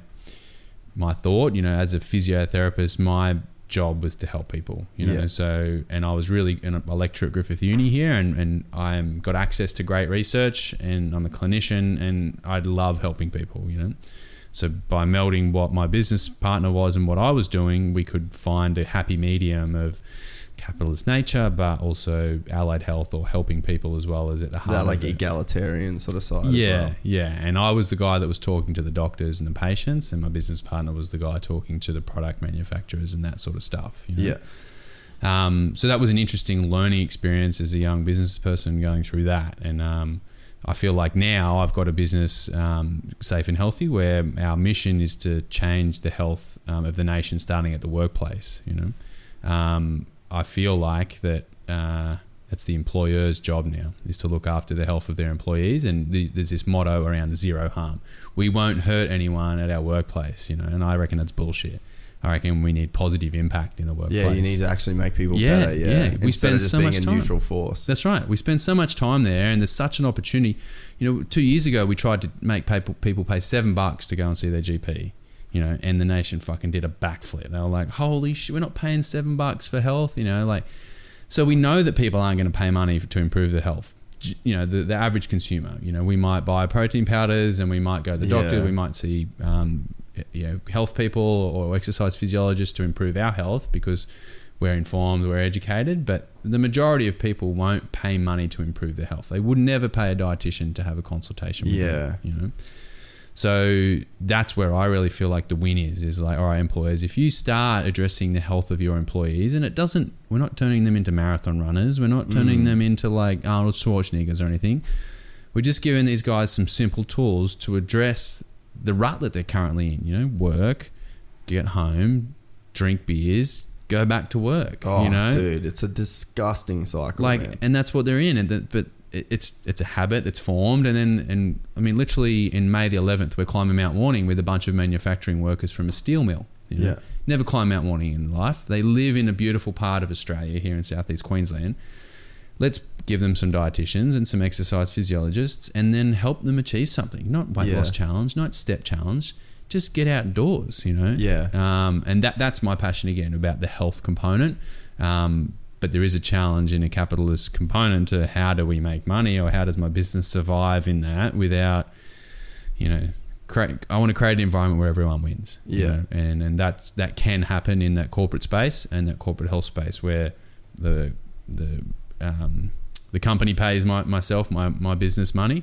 We help the employee get healthier. The employee helps the business become more productive and more safe. Like everyone's winning. And then everyone, that cycle just continues, and it's taken me a long time to find a model like that, where everyone does win, and I say that to any companies out there or even to any employees or any staff members that are looking for jobs. It's like, look, this is a model where literally everyone wins. So let's try some new shit out in, the same idea of the breathing stuff. Let's do that in the corporate space, climb Mount Warning, or we did a quit smoking one where we challenged people to hold their breath, so we know it takes on average 7 times for someone to quit smoking. So let's head them down that journey of 7 times. And they think that they've already done the most damage to their lungs because they're like, well, fuck it, I'm just going to keep smoking then. Yeah. You do a breath training program with them. Quite quickly, they start holding their breath for 1.5, 2.5, 3 minutes. They're like, oh, I must be improving. Yeah. So we did a breath training program to help quit smoking, which is way outside of the box, Yeah, that's not the norm. Yeah. And that's the sort of stuff that I do in that corporate space along with, the breathing training stuff, It is, I think you are right that there is now a shift that is going towards more of that spiritual, more of like, let's just be fucking happy. That's right. Let's like, even my dad, man, like my dad worked for our city council as a kid and he worked there for fucking 20 years and he come home at the same time every day, left the same time every day, made fuck all money and was just like bummed doing it. And then like my memories of my dad in that are like very negative memories of like in terms of working. And I think it really shaped me to live a life of like, I'm just going to work for myself. Like I don't want to fucking deal with that shit. Because every day he came home and there would be like this fucking pissed off dude until he like literally chilled out. It was like he was on a come down from work. And like it fucking scarred me. But eventually like an hour or two would go by and then we'd get our dad back and we'd go off to footy training and there was such a polarity between like this happy dude that was with us at football training, taking us to ride motocross, fixing our bikes. Like there was that guy, but then there was that guy. And I was like, fuck dude, like I don't want to be living that dual life. Yeah. But I mean, so like he was so ingrained in that system for so long. And now he works as little as he can to get by. He goes on fucking Asian holidays with my mom and like we just rode through Vietnam for 10 days and like travels all over. And it's like this complete shift for this guy that's in his 50s. so it's like something is happening to where, like, if that dude and, you know, steel workers can go and climb a mountain, like there is something going on between that. And I think too that where I'm at with the podcast is in a similar thing with what you said, is like, I feel like everyone wins in this. You know, like, I certainly benefit immensely from, like, just this space of the two people talking, and then to give that information to people. Like, you know, you get crazy messages from people that say how this has helped and how, you know, certain conversations and things that seem like just a passing comment in a podcast that really speaks to somebody. And it's like, you just don't know who you can affect and what positive impact you can have, you know. And like, then what you said about purpose, like, that's important. Like, purpose is what you need in life. Right. Because, and especially, like, life's fucking hard. Absolutely, man. And it's like, it sucks. There's like so much of your life is going to suck. So, but in really, yeah, absolutely. And even for successful people, even for, and you know, you look at musicians that commit suicide, actors, and like, so they're the people that seemingly have everything. Like, you have all the things that you're supposed to have: money, fame, people that love you, blah, blah, blah, blah, blah. And they're not happy. So it's like, what you need to do is find that purpose, and then it makes it easier for the shit to suck. Because you're like, well, it sucks for this, or it sucks so I can do this. And it's like, I think now people are starting to go like, all right, I need to figure out what the fuck it is I'm actually doing this for, and like make some sense of it. Because, you know, at the end of the day, life is going to be harder more than it's going to be easier.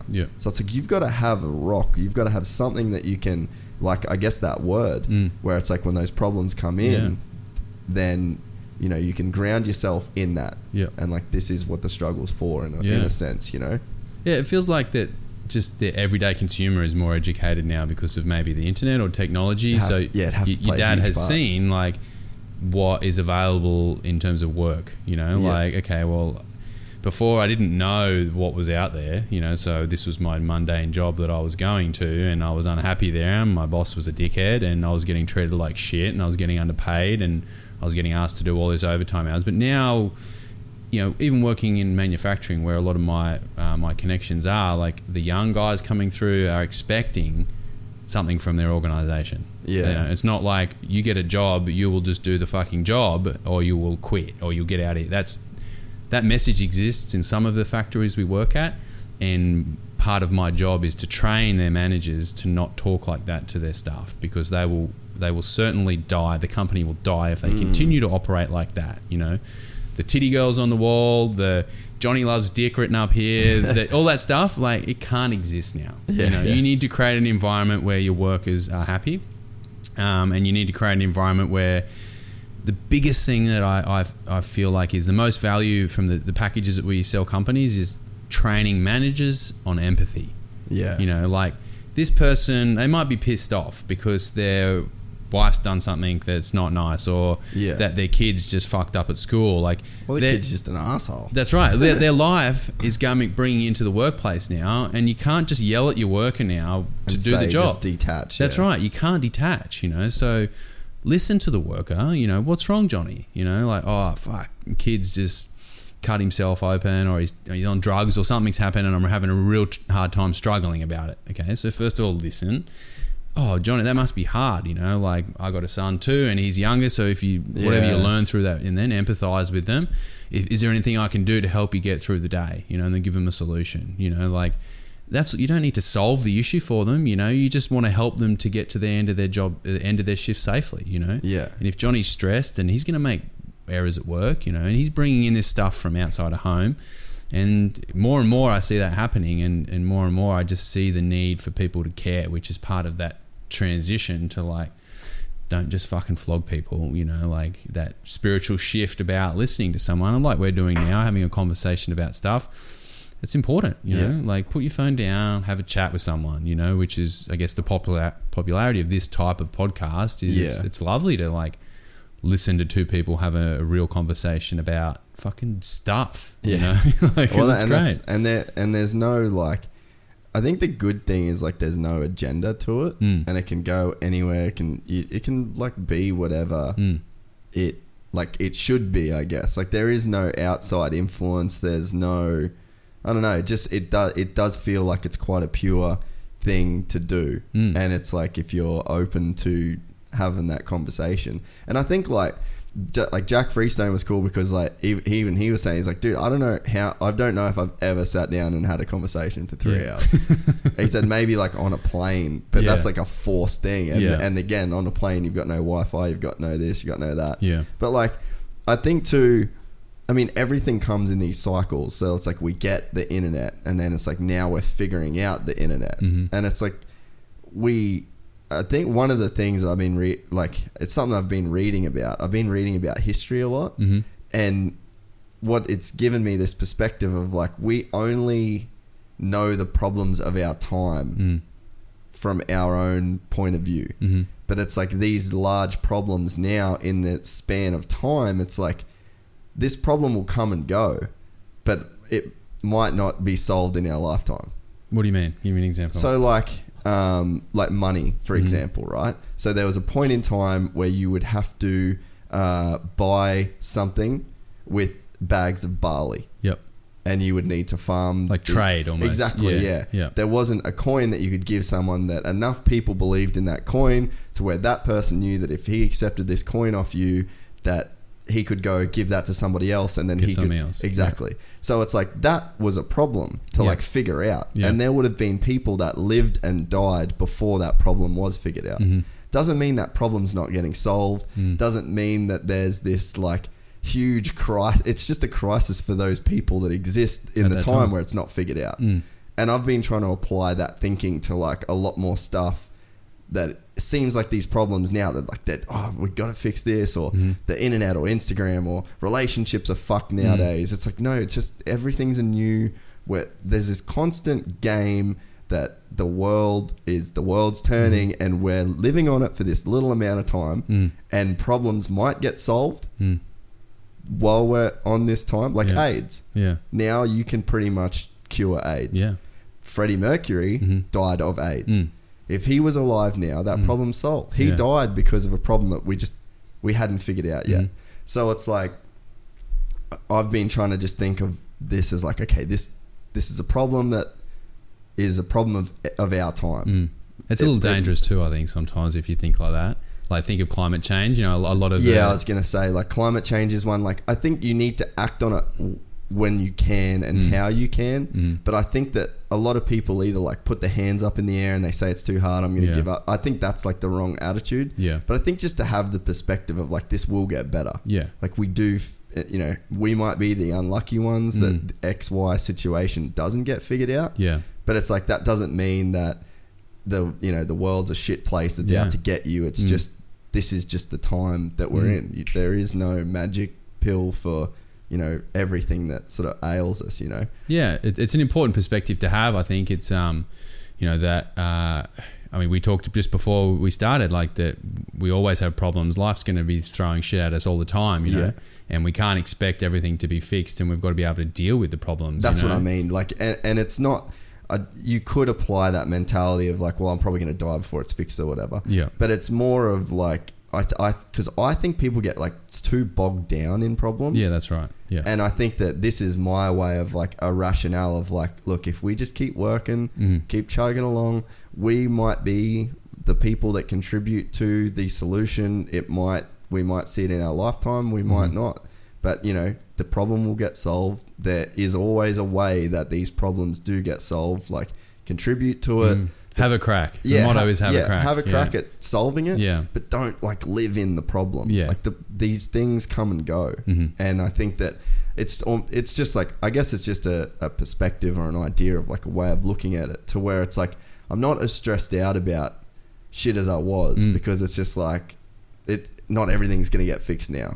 Like you can sort of have some patience and just not get bogged down in the thing. The meditation is really good for that. Is like in terms of understanding that, we talked about rushing before and getting things done, and I think there's always more time than what we think we have. For sure, like man. We've got to get that Instagram post out. We've got to get that done at 7:00 because that's when everyone like logs on to Instagram.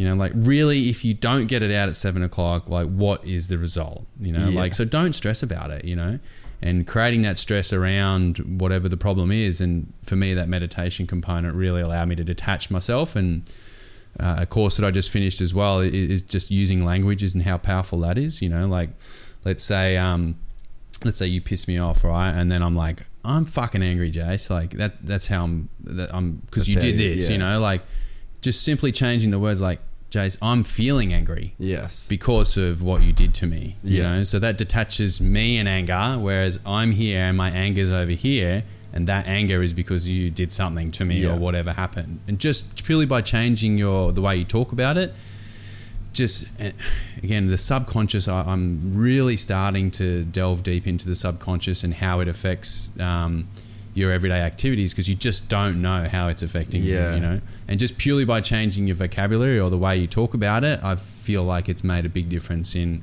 how I approach life as well, you know, about not being so stressed out and not having that need to tick the boxes or get it done at a certain time. Or if someone does something to me, like, all right, well, I feel sad because that happened, you know, or I'm sad because this relationship ended, and this sadness is attached to that relationship now, but that will go, you know, and I'll be able to build a relationship in a different platform. And it's separate to me as a human being, you know, I'm a human. Dude, I totally agree. I was literally having this conversation with a friend who's just gone through a serious breakup, and it's not a negative, like it wasn't a bad, ugly thing, but we were together a long time. And I'd said to him, and this is one of the things that I try, like this is a personal technique that I try and do, is I think that, because when you're sad, it's so, or like when you're heartbroken or when you're like really angry, it's so overwhelming. It's such a powerful emotion that it feels like all of you is this emotion. And I said to my friend, I'm like, you need to realize, and everybody needs to realize, that you're not anger.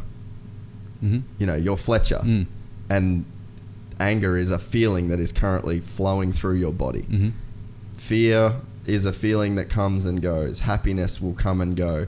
Anger, these are feelings that they pass through your body. They aren't you. You're separate to your feelings. You're separate, your entity, your consciousness, but these things affect your consciousness. They affect how you feel, but they don't define you. You don't live in that state forever. They have to come and go. Otherwise it would just become this baseline. You wouldn't know the difference. How long are they together for? 10 years. Okay. Mine was 6 years. Yeah. Okay. And I can certainly empathize with that, you know, and for me, the biggest learning I had about relationship was through that grief process after it. Yeah. You know, it was how long ago did you just break up? Like earlier this year. Yeah. You know? So it's still fresh. Fresh. Yeah. But sitting in that grief and that sadness and letting and as guys, you know, we certainly have walls up to emotions, you know, we're like, I don't want to feel that, you know, or I'm going to block that out. And for me, I was going through this course, which was opening me up to emotions. And at the same time, I was going through a breakup and I was feeling these certain emotions for the first time in my life. That had probably existed inside your subconscious for a long time. Yeah. And I didn't know. Like, I had strategies because of shit that happened to me when I was younger, where I would just block. You know, block. And opening up and then going through this, and it was just for me, it felt like a catastrophe. I was just like, you know, I was treating patients and I was like talking to anyone I could about emotions, and I was crying in front of my patients, and then all this crazy stuff. But I learned, and I think that pain and that grief and that breakup has just taught me so much stuff that I would never have probably tapped into unless I was going through that process, you know. So if anyone's and working on site at some of these big steel mills, like relationship issues, I wish we get taught about it at school, you know, like, fuck, bro, how do you talk to your partner? You know, what sort of boundaries do you have with a partner? What are your needs as a human? What do you need from your partner, you know? And I wasn't communicating any of that, you know, during my relationship for 6 years. I just thought we were in love and that was enough, you know, like everything else will just happen, you know. Yeah. It doesn't work like that, you know. Dude, you're so right. Yeah, it's wild. And this new stuff and this course was fantastic, and I just want to pass on that information. What course was it? It's just a online course. Mark Groves is his name. Okay. So he pretty much, it starts off by saying, okay, well, when you're 0 to 7, you get affected by your family and stuff that happens to you that you have no control over. Yes. So I grew up in a single parent household. I had my mum and my nan and my sister, and I felt like I was and that's probably similar to a lot of people, like I was the protector of the family. You had to provide and protect, yeah. So I had no space for me to feel emotions or feel sad or feel anger because I was the rock. So that was something that I had held on to and really didn't feel here. I was more about into my head, right? What am I going to achieve now with my partner? What are we going to do together to do this or do X or Y, rather than sitting back and feeling some emotion? Okay, well, actually I'm a little bit whatever, and talk to my partner about that. I wouldn't do that. And then when you're from 7 to about 14, the relationships you get exposed to, whether that's your mum and dad or your best friend's family or work relationship, whatever it is, you pick up things in that space. And that first week I asked my mum, I was like, who in my friendship group had a functioning relationship, And I had no friends in my family. There was no one where it was a mum and a dad that were a functioning unit. Yeah. Okay. So I never saw that. So in my relationship, I was like, where's my yardstick? Yeah. Where is this normal? Like, so I kept asking these questions and trying to solve this with my head, because I had no evidence of what it was about. So since then, I've really tried to gravitate towards relationships that I do feel are someone that I look up to, so just hanging out with them, and seeing how they operate and seeing every relationship different.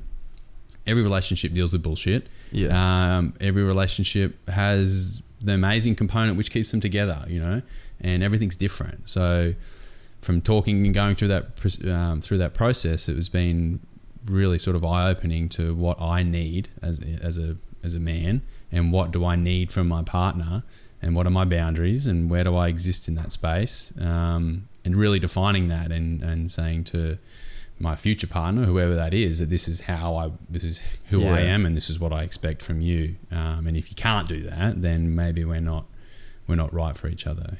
Did your mistakes in the relationship become obvious? Absolutely. Yeah. So because I think that's like one of the things that when you're going through any problem with your partner, I think like my personal feelings, and like, because I'm in a relationship and we've been together nearly 3 years, and it's a fucking work in progress all the time. Yeah.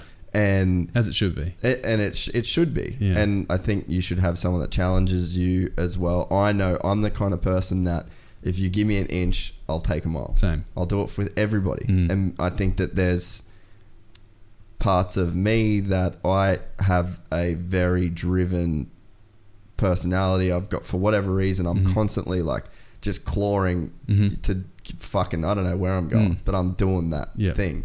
And if I've got a person that will get up and make me breakfast every day and lunch and dinner, like, I'm just going to fucking expect that. I'm going to take that. And that's not great for that other person if you're not paying mind to that they're doing that for you, like if you don't have perspective on that. But that's that person's boundaries, right? So then if they want to do that, that's fantastic, but you're going to take advantage of that. And if that person has boundaries within your relationship to say, well, look, I'm going to do your breakfast, but you're not getting lunch as an example, then they just need to communicate that to you. And I'm sure you're a good person that you would, fine, I don't expect lunch and dinner every day, but breakfast would be awesome, if that's what they wanted to do, And I think it's more of I need a person that won't just go with everything I say. That won't just buy all the whatever way I spin what needs whatever that, what I want, and because I'm doing that fucking crawling forward kind of deal. But I think that what people should focus on is like what I've tried to focus on is like, okay, how much of this is from my ego? Am I speaking from my ego? Am I acting from my ego? Because I think there's like a problem now. And I mean, maybe it's always been a problem, I don't know. But in the time, like if I look at myself and I look at people around me and I look at the way people speak to each other or interact, then I think there's definitely like an ego component. And I know people that live entirely through their ego. Mm-hmm. And I know people that are super humble and that they don't speak through their ego. They don't exist within that space. And I think that anytime you say like a bad thing to a person, like a spiteful comment or a little dig, that's literally your ego talking. Mm-hmm. Like you've chosen to speak through your ego. Because if you, like, even in traffic, if you're like, fuck off, cunt, in traffic, that's your ego. Like that's like you're doing that because that makes you feel better. Mm-hmm. And I think that when especially just every relationship, you've got to be like, am I speaking through my ego, or am I just speaking with like a more pure part that is like detached from what I'm getting out of this, if that makes sense? Yeah, I think so. Like one of the big things that sort of came out from that process and the grief and then the course was gratitude for me. Like, you know, and just really, you know, like the ego searching for more and like, is this enough, or where's my $1 million house? You know, I'm 37 now and I'm like, I guess went through a midlife crisis as well, kind of. Is like, all right, fuck, I'm here on the Gold Coast and I want to be living on the point on this $1 million house and my sick car and my boat and all, and I don't have that, you know? Yeah. And then, so, but really when you boil it down, like, you know, I had a fantastic group of friends and I had a partner and I had a place where I was living here in Burleigh, and I live in the fantastic place in Australia, in the world really, and having gratitude and having those reminders, and I set it in my phone now, you know, just have to think where you're at right now, you know? And really that's one of the big components that came out of me, is trying to get rid of that ego component, you know, and comparing yourself. And it's so easy to do now with social media. It's facilitated. You know? Like right. There is this constant comparison that is like, it is literally facilitated. Like, here you go. Here's a thing that you can compare yourself to every successful person on planet Earth. Comparison is the thief of all happiness. Thief of joy. Yeah, it's like so true. I come home from training last night and I put my phone in my gym bag, and dude, I'm the fucking worst, man. My phone's on all the time. Like it's fucked up. And I had it, my Nogi pants don't have pockets, so I had some shit, so I was like, all right, it goes in my bag. And I got home and then I was like, I'm just going to leave it in my bag. Yeah. I didn't have to talk to it. Like, I knew you were coming on the show the next day. We knew the time. Like, I didn't really need to talk to anyone. No one needed to get, I mean, maybe they did, but fuck, they can call Ricky's phone. Yeah. But, you know, like I just made a decision to just like leave it in the bag. Yeah. And then I was like, fuck, that's like, that was cool. Yeah. I should do that more. And then I ended up like charging it.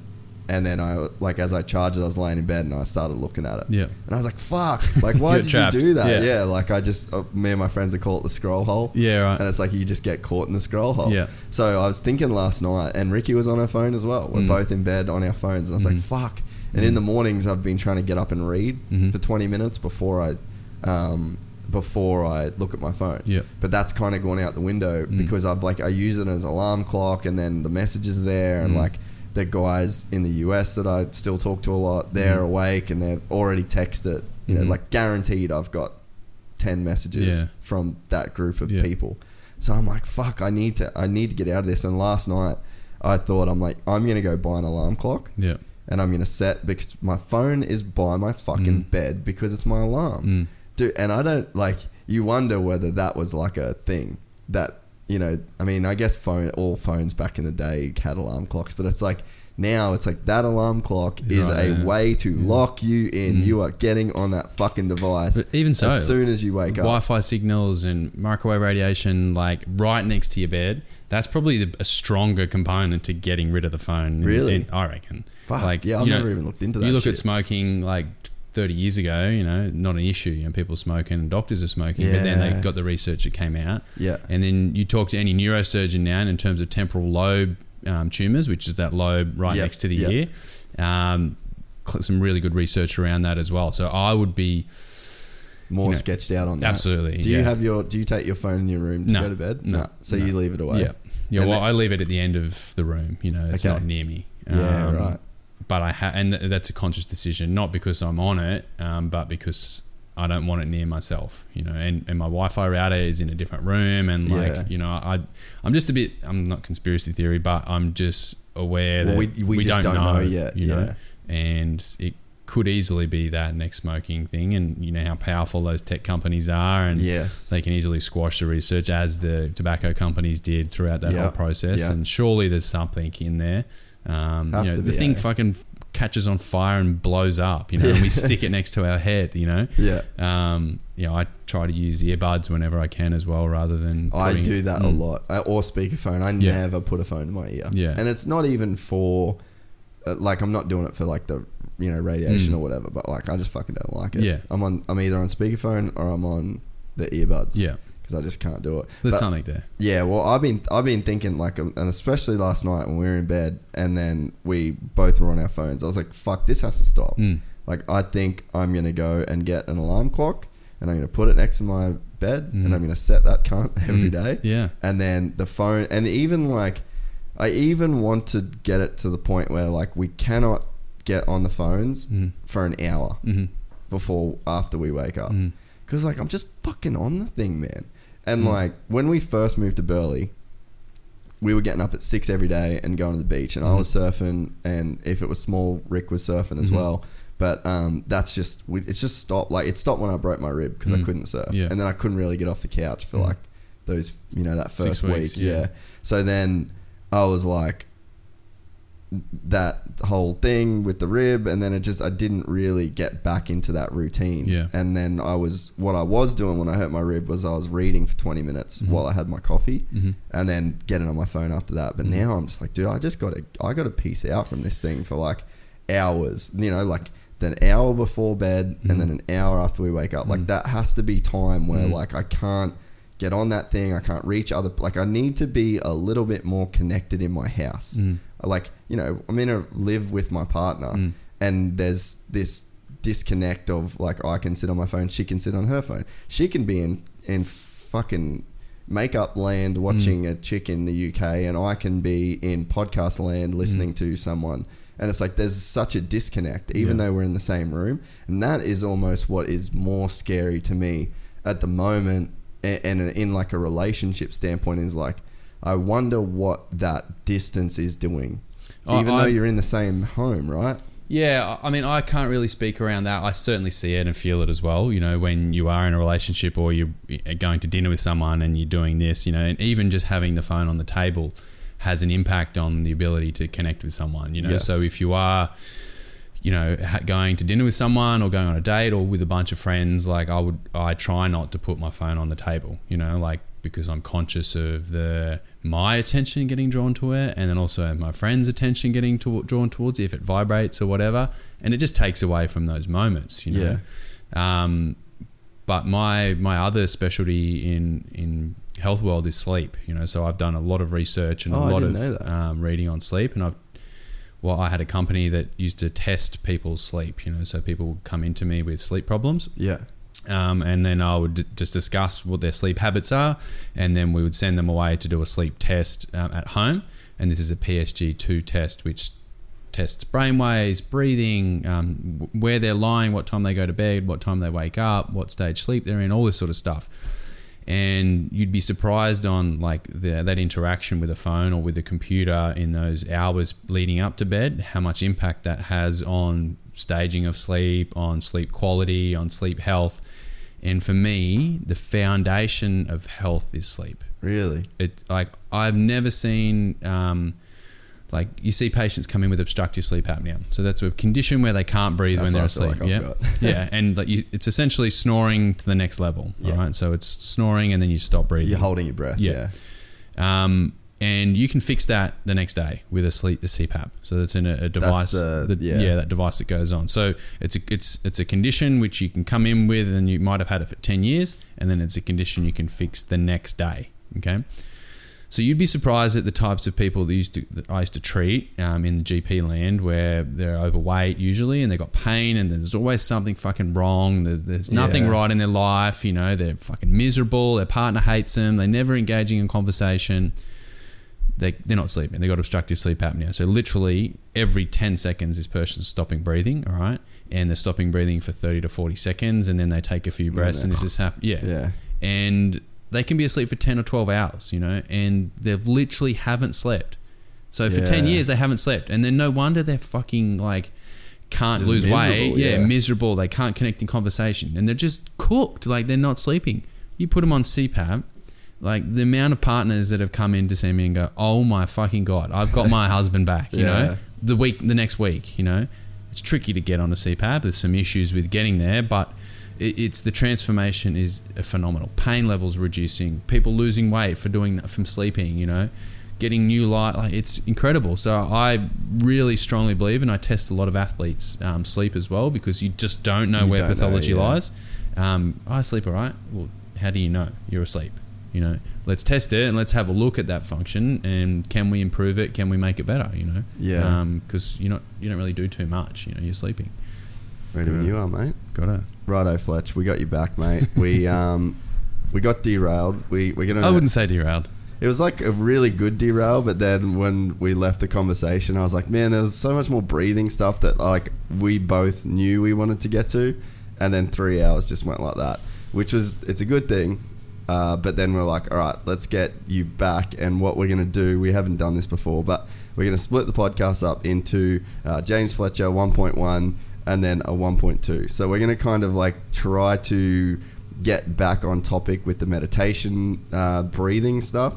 And then we're going to post the James Fletcher 1.2, which is where we just kind of went off on a tangent, started talking about a bunch of stuff, which I really enjoyed. But we thought, while Fletch is off work and on holidays, he's got a bit of time, we'll just get him back and not redo, but kind of like get back on track. Back into the breathing space. Yeah, so yeah, which because there's still some stuff that we didn't cover that I was definitely interested to learn. Yeah. So thanks for making some time, mate. Not a problem. It's it was interesting where we did get derailed around that meditation space. We were talking about our heart beats autonomically. We don't have any control over it, but the breath, we do have control over it, and it also happens automatically as well. And that's our sort of angle into the headspace or into our nervous system control, is using some body hacks to get stuck into the using the breath to get stuck into the calmness, reducing anxiety, or improving our mood. I think we sort of did touch a little bit on that last time. Yeah. So it is a really fantastic tool that we can use, and of course popularized by the Wim Hof stuff. And maybe it's a good place to start is about just delving into a little bit of science about unpacking the Wim Hof method, which is I find very interesting. So essentially when we're doing Wim Hof, if anyone's done it before, we're hyperventilating, right? Now there's a lot of carbon dioxide that's running through our body. Our cells metabolize and then they produce carbon dioxide as a byproduct. When we hyperventilate, so overbreathe, which is the Wim Hof method, we're reducing the level of carbon dioxide level in our body, right? Now that has a really short-term effect by increasing the pH of our bloodstream, okay? So by reducing the partial pressure of carbon dioxide in the blood, we increase the pH of our blood, which makes it more alkaline. And that's where a lot of his method sort of grounds itself, is by making increasing wellness. I think I did briefly touch on it last time when I use it. I use it if I'm waking up in the morning sometimes. I use it when I'm teaching my students to wake them up, all right? But I'd never really prescribed the Wim Hof method for performance stuff. It's for me, I'm not sure where it exists in performance-based athletic performance, for a number of different reasons. So firstly though, why would you use it to wake yourself up? What's the effect of that? Because I actually am a notorious slow waker. Me too. So do you think that the Wim Hof method, does that do something to wake you up? And what's the thinking behind that, or the science behind it? Yeah. I don't really understand the science behind the wake-up component, but I'll tell you what happens to the body, and then I guess the listeners can make their own mind up. Yeah. So if you haven't done it, I'm sure you can find the method online and test it out. And what you will feel is tingling and numbness and lightheaded, and it gives you a focus for the morning, all right? But what actually happens, like I said, is your partial pressure of carbon dioxide reduces. So what the Wim Hof method does is, part of it is breath hold. So you'll really notice that you can hold your breath for longer periods of time, okay, when you do the Wim Hof method. That's because you don't have your most potent stimulator to take a breath. It's reduced, your carbon dioxide levels. That's the biggest stimulator to take a breath. So it's dangerous if you're doing it and breath holding in water, but he doesn't recommend that, and no one in their right mind would do. But what happens in the short term to physiologically is, like I said, the blood pH increases and we get a reduction of blood supply to the brain. So this is a common technique used in the ER if you're in hospital and you can't be delivered a high pain dosage because you might be sick, you might have a heart condition. They actually turn the respirator up a little bit, over-breathe you so that your brain goes a little crazy. All right. So this is what the Wim Hof method does. It reduces blood supply. Because you do get a little bit high when you like take on heaps of oxygen, right? Well, high is like probably the wrong word, but like you definitely feel like kind of weird, eh? Yeah, well, that's his thing. Get high off your own supply. Yeah. But you're not actually increasing the level of oxygen availability.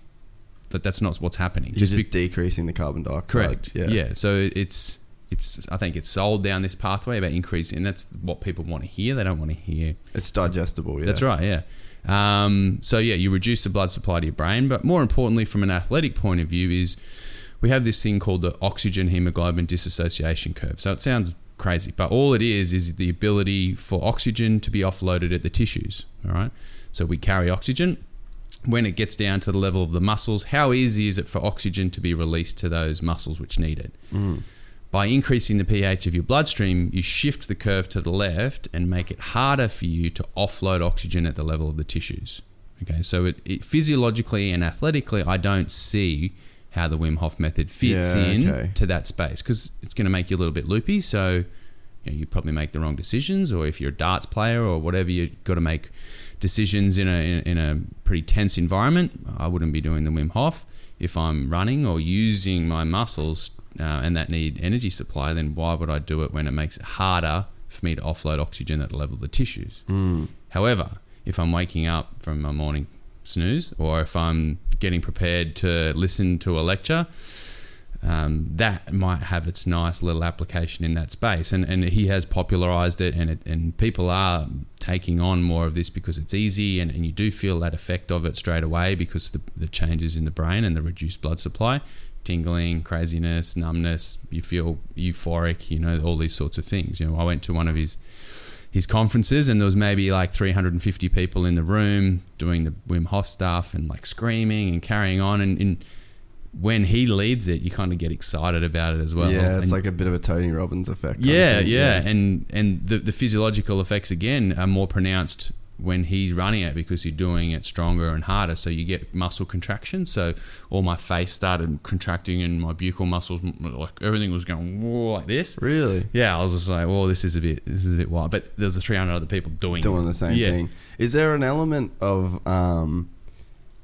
you get like that mob mentality where you can get like a group of people that'll just lose their fucking mind and they'll like loot in the streets, and it's like a mob takes on its own thing. That's what it felt like. Do you think there's like an element of that where it's like there's so much energy in the room and there's so many people vibing on the same frequency in a way that it's like just like takes over everybody? Well, absolutely. And the energy that he gives off is incredible as well. You just watch him online or wherever, and he's just a character, right? And he's tapped into his breathing techniques, which is fantastic. But I think beyond that, he's just a fantastic meditator. He's a fantastic. He uses his method to control his mind, because some of the stuff that he does is crazy. Like let's not take away from that. Controlling his body temperature. He's such an extreme person. Yeah, controlling his body, climbing mountains in his underwear and swimming under ice, and I think they injected him with some. Some sort of bacteria, and then, he was able to control his thing. So like that's not the breathing method that's doing that. That's his ability to get into his mind and control, like the monk sort of situation where they do spend a lot of time meditating. And again, that's the power of meditation, I guess, is it does allow you to get into that mindset, and breathing is a tool to get into that space. So his method has been popularized, and like I saw people from all walks of life at that conference. There was me interested in the science-based component as a physio and an exercise physiologist. Then there was some cancer sufferers that I talked to, and then there was these army guys there, and then there was big wave surfer dudes there, and like it was just like a eclectic mix. It was wild, It was like, this is fantastic. This is where the breath's going, and he's managed to get it, you grab a hold of it and find that popular method, which is fantastic. Well, that's what I was I remember saying last time, was the fact that at least whether his methods or, you know, it's not like exactly performance based, but at least what he's doing is getting people thinking about the breath as a powerful tool, and almost as like this body hack. And it's like, sure, it's not the only method and it's not the right method for this, and it's got its application, but it seems like before Wim Hof, breathing wasn't this like big thing that a lot of people thought about, you know? Absolutely. You've been researching this for 10 years, so it's like you would have seen this shift as well. Big time. Yeah, I mean, I thank him, you know. I've met him and it's a fantastic thing that he's done, not just popularizing the breath, but popularizing, we talked about this as well, which kind of got us off track, is that spiritual shift, you know, thinking, going inwards and thinking about yourself and looking after yourself. And, you know, he puts in exercise there as well, and that's started my journey with the patients with pathology, is using the breath to improve their whole body exercise, which is as important as doing your breathing techniques. You know, if you're just doing Wim Hof, you're going to get a feeling, but you're not going to change yourself physiologically, because you need to burn energy to lose weight. So he throws in his push-ups and his sit-ups and all these sorts of things in his Wim Hof method, which again is beautiful. You know, more people doing push-ups, the better. Yeah. And if they're using the breath to get there, who cares? With the Wim Hof stuff, how do you explain the cold water stuff? So, like, I've got a friend, Taylor, and he run like a bit of a clinic a couple weeks back with like ice bars, and they were using like the Wim Hof method. And I mean, I've definitely done my fair share of ice bars, and I've never really found anything, breathing or not, that makes those feel better. But like, it's like, I'm like, what am I missing here? Is there something physiologically that's going on that lets the cold water go or like easier to handle? Or am I doing something wrong, you know? No, they always still feel cold. Yeah, no, it's exactly right. The Wim Hof, like we said, reduces blood supply to the brain, right? And now they use that in the ER setting, so they reduce the amount of painkillers they have to give someone, because the mind's in a different state because of its reduced blood supply. So I think the answer lies somewhere around there. Because we're doing the Wim Hof, we're reducing blood supply to the brain. There is a change in the pain response or the cold receptor response, so that you can able to deal with it for longer periods of time. I think that's where the answer lies, but I don't think it's been, you know, fully researched. Have you done any experimentation with like ice bars and breathing and stuff like that? Yeah. I think we kind of touched on this last time as well. Is just the ability for us to you know, step outside of our normal comfort zones, you know, whether that's exercise-wise or whether it's cold exposure, or, you know, us as a society have reduced our tolerance to adversity, you know, and the cold bath's just a good example of that.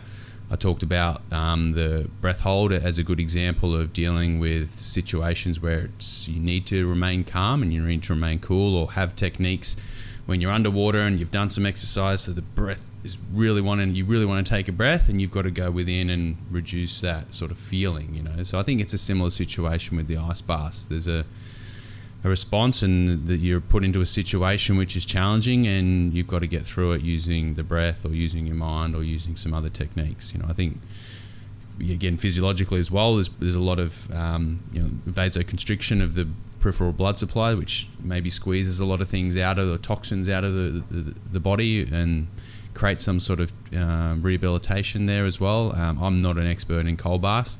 I'm probably the same as you. Like, they really hurt me. I've done a couple of them before, but I would like to get into a bit more of a practice. But practically, it's a challenge to have ice baths on tap. Have you been to P3?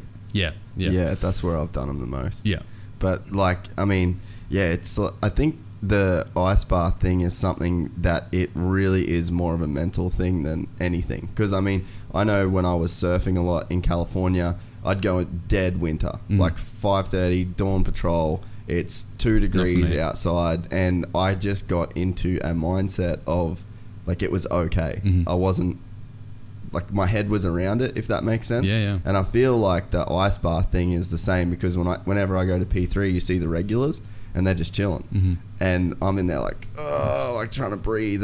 But there is something with the ice bath thing to where if you can actually, like, it's actually a classic example of what you were saying the other day, and I've been thinking about this a lot since the last time we spoke, is that the way that, like, you kind of build that stress up in your shoulders. So like, my first response when I get into an ice bath is to go like that, and then it's like, it's actually a physical challenge to then relax your shoulders, and then start breathing normally. Because when you're in there and it's that ice, you're like you're not actually breathing properly. And I think that when you the times where I have done the 4 minutes on, 4 minutes off, 4 minutes on at P3, and I've done that loop for 40 minutes, by the time that you're done, you actually I feel like I have more control over the breathing. And then there's something that happens when you do control your breathing, that it's sort of like, maybe it just takes so much focus that it sort of does take away a bit of the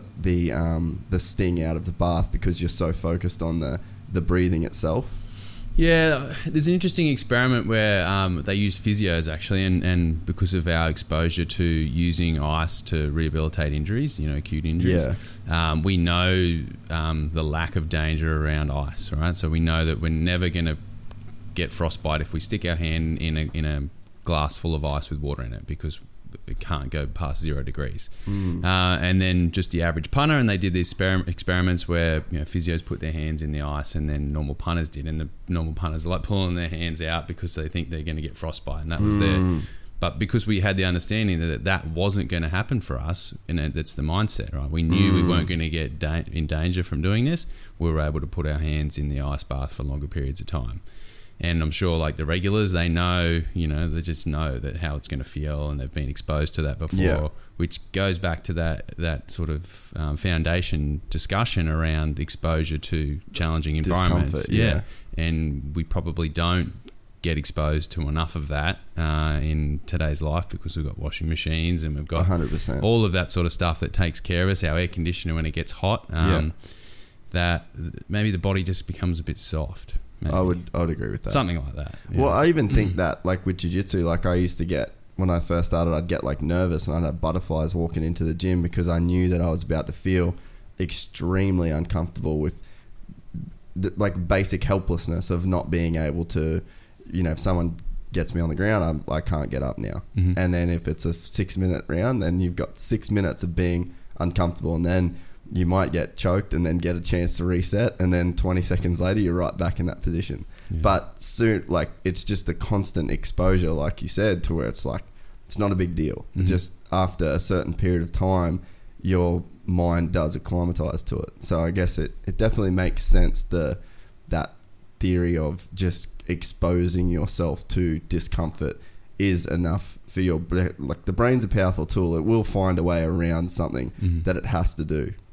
If that makes sense. Yeah, exactly. And, on that topic, steering it back towards breathing, like I've worked with the Canadian biathlon team, and, talking about jiu-jitsu and the different holds and chokes and everything that you guys get exposed to, I've thought about how to bring in breathing techniques for you guys, apart from the shift in whole body effort and reductions in shortness of breath that we normally get with research. My work with the biathlon team was, I'm not sure if your listeners are familiar, but they essentially run a marathon on skis, right? It's like up hills and, and then they've got about 15 to 20 seconds where they glide down a little, like a little ramp, and then they've got to shoot targets, right? So they're carrying a gun on their back, That shit's crazy. And there's two positions that they're in. One, they're lying on their tummy. It's called the prone shot, and it's the most stable version. So then they have to shoot 5 targets, but they're lying on their tummy. So they cannot use their tummy to breathe. Their breathing, Can't use their tummy. So they've got a breath hold, but after they run a marathon, so it's a challenge, but they can't use their tummy to breathe, because every time they're... and then they run another marathon, and then they come back, and then they stand, all right? And then if they're using their chest to breathe, then they've got to just use their tummy. So it was isolating different breathing patterns to use for different situations for their race. And I'm like, well, this makes sense for jiu-jitsu or for MMA or for fighters, where you might be in a certain hold and you can't take a breath in your tummy because someone's got their arms are wrapped in them. Like that, or you're pinned down and you can't breathe properly. And then, anxiety starts building because you can't get that breath in, and then you start running out of breath, and then you start making stupid decisions. So again, shifting that attention towards the breath and having techniques to calm the nervous system, or putting yourself in positions like we do in the pool where you are out of breath and you've got to do that breath hold situation, then the mind's just able to operate in a better space. So you might be able to make a smarter decision to get out of a hole or to counter or whatever it is, So do you think that So when you're say, so there's definitely times where you're pretty much like smothered. Mouth is almost covered, and there's so much pressure that you're not really able to take in breath. That panic response, is that more of like a behind the scenes nervous system thing, do you think, where your body just starts firing off these responses of panic as much as it is a conscious panic? Because it's like you could stay calm in your own mind, but then your body does start to give you certain responses. Is that the same sort of thing as what I'd experience in the pool when you're denying yourself breath, and then you start to get the convulsions, if that makes sense? Yeah. The breath's really interesting. Like what the body thinks about, or the brain thinks about when we are breathing is it requires certain things from the body. So if you breathe all your air out, okay, you're going to want to take a breath earlier than if you've got a full breath of air in. Okay. The reason behind that is twofold. One is because when you have a full breath of air in, the receptors in your lungs and in your chest wall cavity are sending information to the brain saying, bro, you've got lots of air in. Don't worry about it, you know. And that signal is really important. And there's research out there where you take a big breath in and you hold your breath for as long as possible and you don't do anything. But at the end, when you need to take a breath, you put your phone and it's vibrating on the ribcage muscles, and you can extend your breath hold for longer because the muscles think they're contracting. And the brain goes, all right, well, we're getting more air in, you know, really? When you're not doing anything. All right.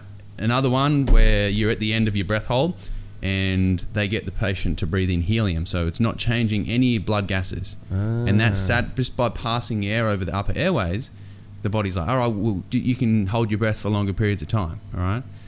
And the other one is carbon dioxide level. So as you're exercising at a high intensity, the carbon dioxide levels are starting to build up, and that's your biggest trigger. All right, those other two triggers are important, but your carbon dioxide levels are really important.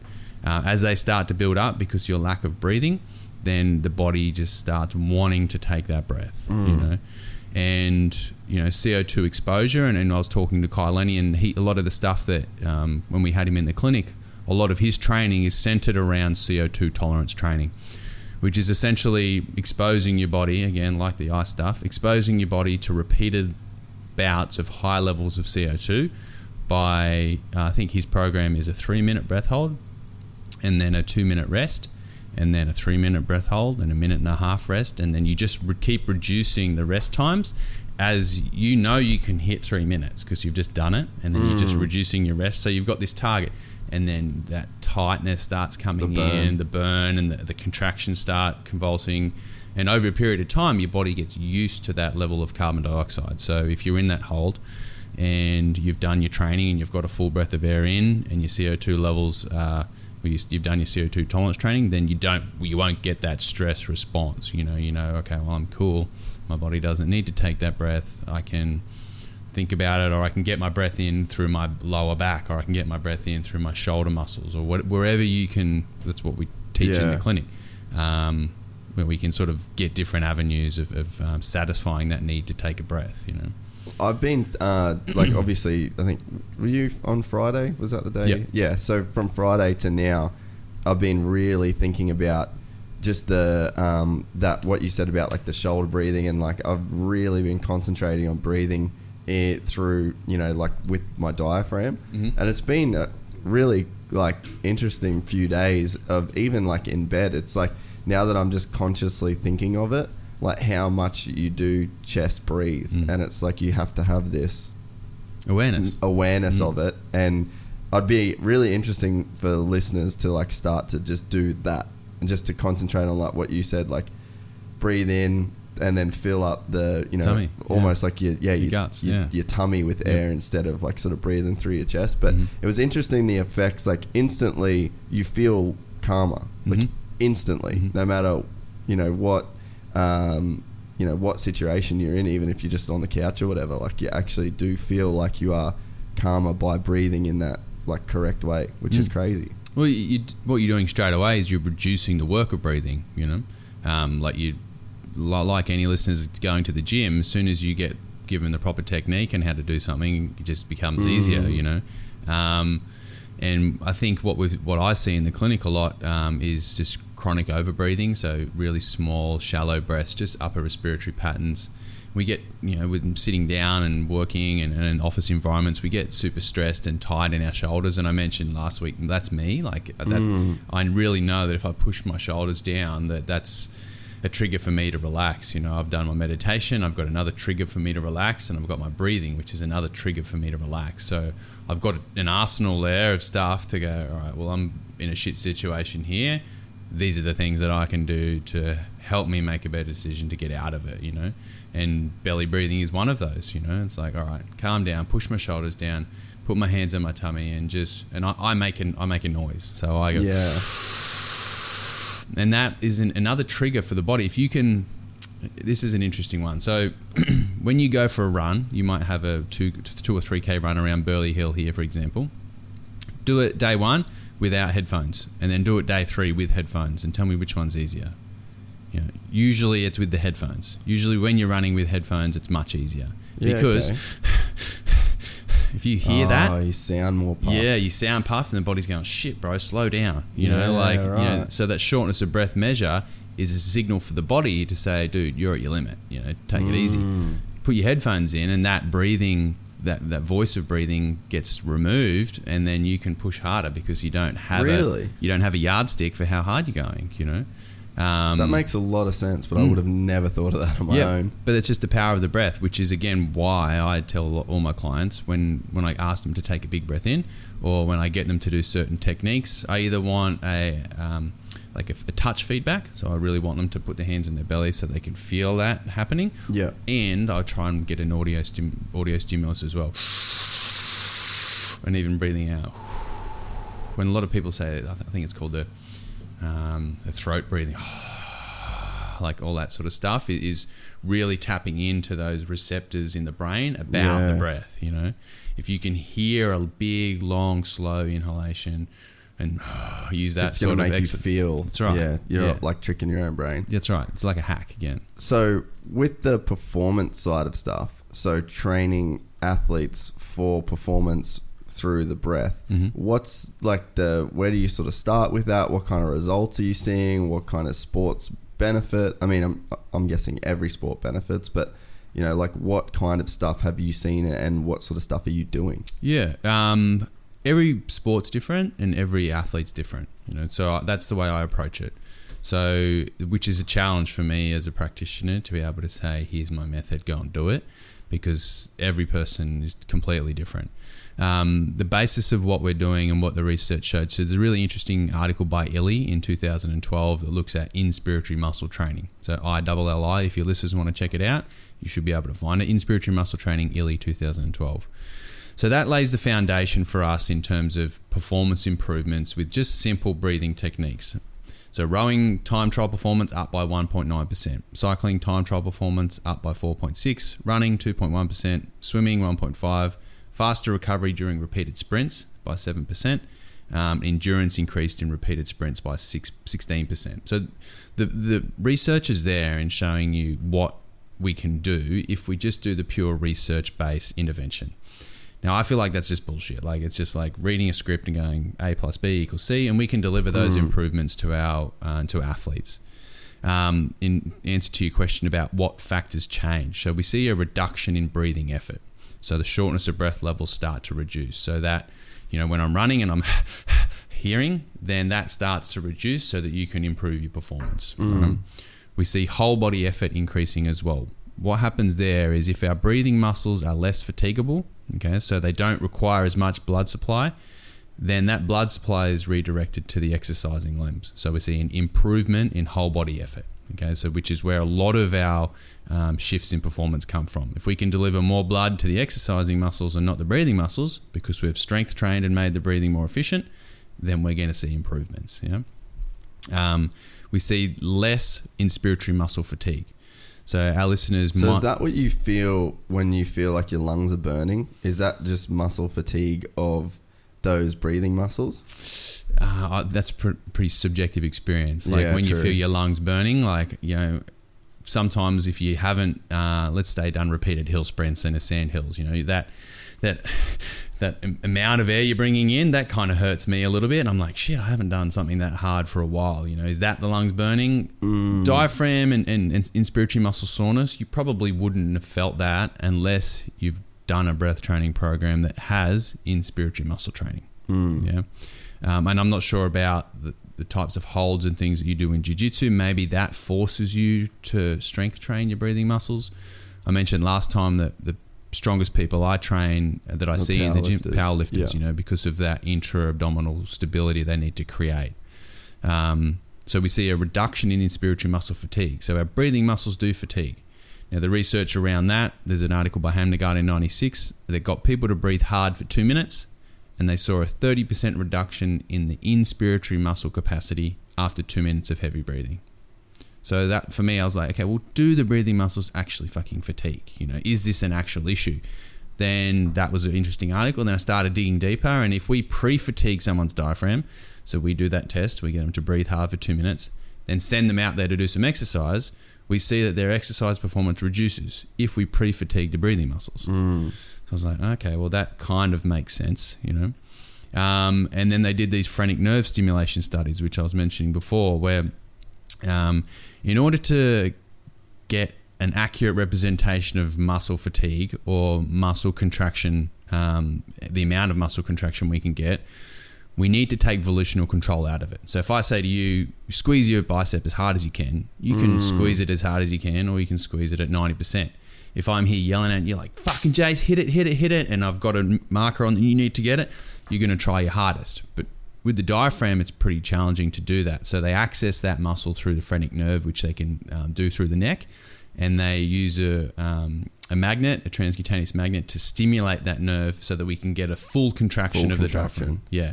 So taking away volitional exhaustion and everything, we see reductions in diaphragm contractibility when it's fatigued.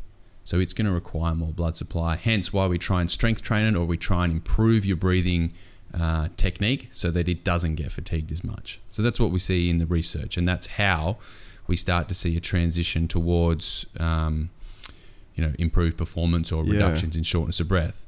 We see the diaphragm increasing in its thickness, after strength training, like any muscle. All right. We see fiber type changes as well. So a transition towards a less fatigable diaphragm. So there's fiber type two fiber types, fiber type 1 and fiber type 2 general. There's a couple more different than that. And we see a transition towards a more endurance-based diaphragm, so we can deal with the load that athletes are putting through it, or even just normal population people. Damn, that's so crazy. Like, you just don't think about it at all. No, and I don't think... You think about it as an organ, like your lungs is just an organ, but it's like everything that's running those organs is muscles. Yeah. And all muscles can be trained, That's right. That's the basis of it. It's and that's kind of what blew my mind away, which is why I got stuck into it pretty heavily. I was like, no one's doing it, and it's really easy. Like, it's less than 8 minutes of training a day, and the type of improvements we'll see by people is, increased breath hold. So working with Ryan Hipwood and Kai Lenny, like, these guys want that, so if we can improve the strength of their diaphragm. And working with a guy from Griffith Uni, Troy Cross, he's now in the Mayo Clinic in the States. So he did an interesting article where, I mean, you've had Ryan on the podcast. So when he was at the ride and he got smoked, and he had to put his hand over his mouth to stop the water coming in. Fuck, that so was gnarly. Up to 15 times increase in pressure changes. So that's what the muscle's working 15 times harder to try and get air in during those conditions, because he hasn't got any air in. So the muscles are stimulating. His carbon dioxide levels are through the roof. And at that point in time, he's starting to freak out because he knew where he could get to. I think it's his second lots of contractions, and he knew after that he'd never been into that environment before. So he was starting to freak out as well.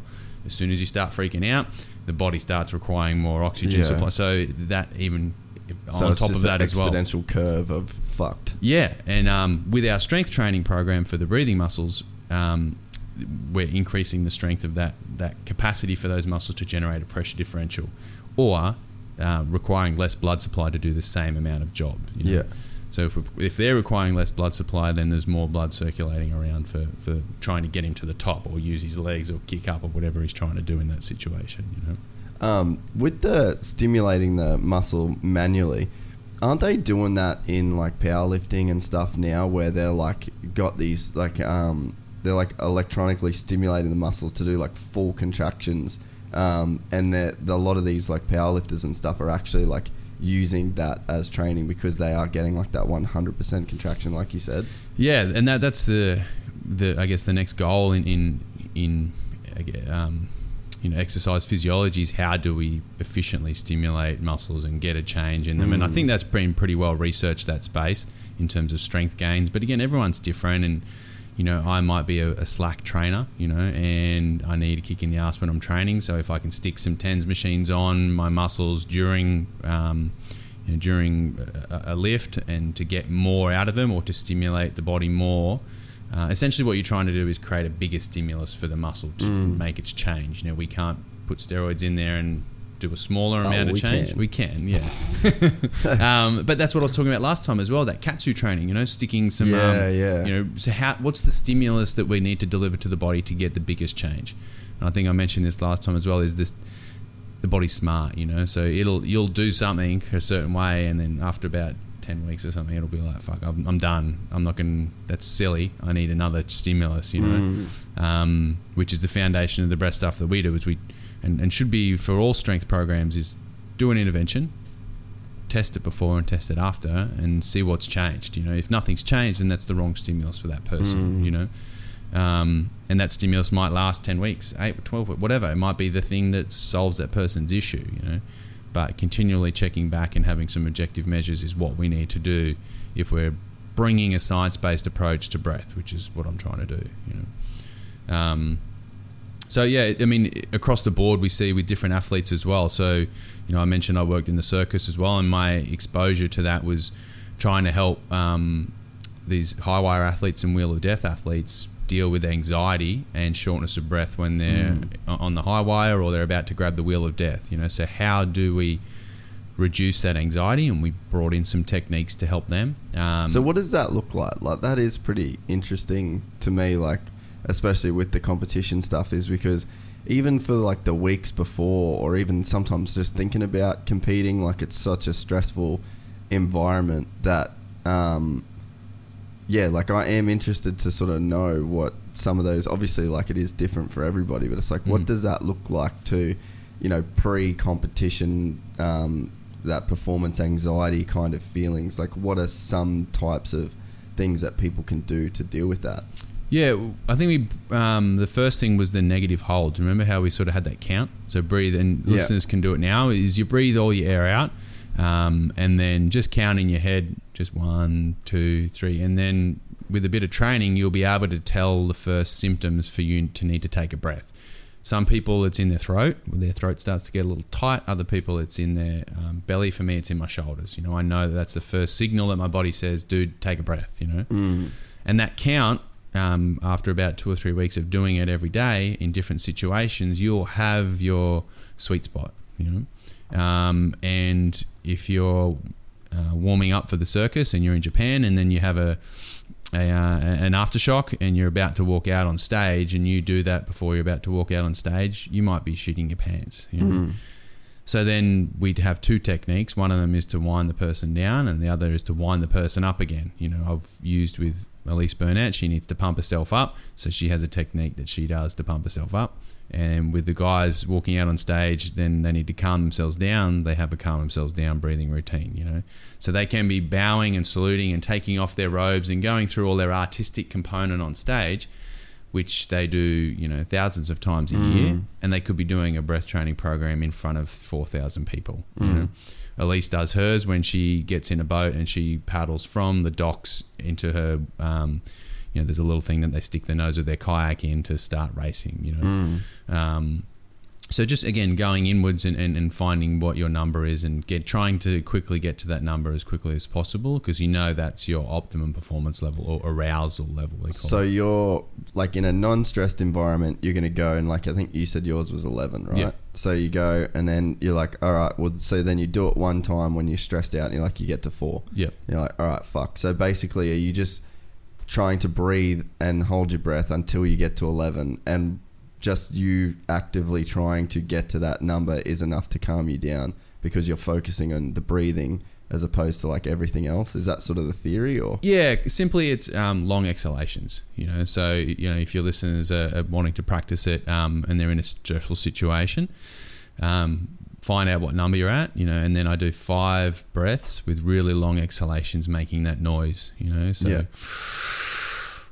And then for me it's my shoulders, pushing my shoulders down, closing my eyes, really long, super long exhalations, and I do 5 of them, and then I'll hold at the end of my last exhalation and check my number. Okay. Yeah, and then if I'm at 6 and I need to get to 11, then I'm like, all right, I got to do that again. Yeah. Go through it. And you'll quite quickly see, and we do this in the clinic with pulse oximeters on, and you watch your heart rate.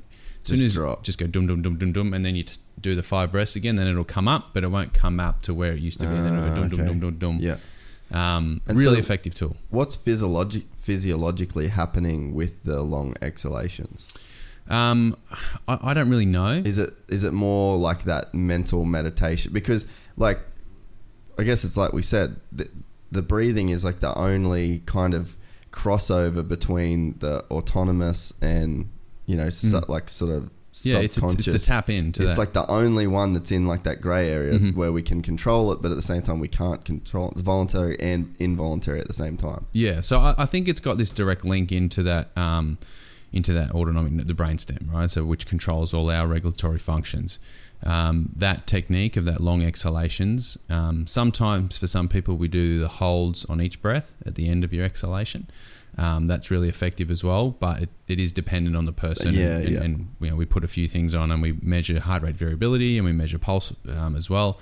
And some people can't deal with no air in their lungs, and they're really anxious, and they're no, I can't, and that's pointless doing it because it's really setting them down that sympathetic nervous system pathway, fight or flight it's sort response. of making it worse. Yeah.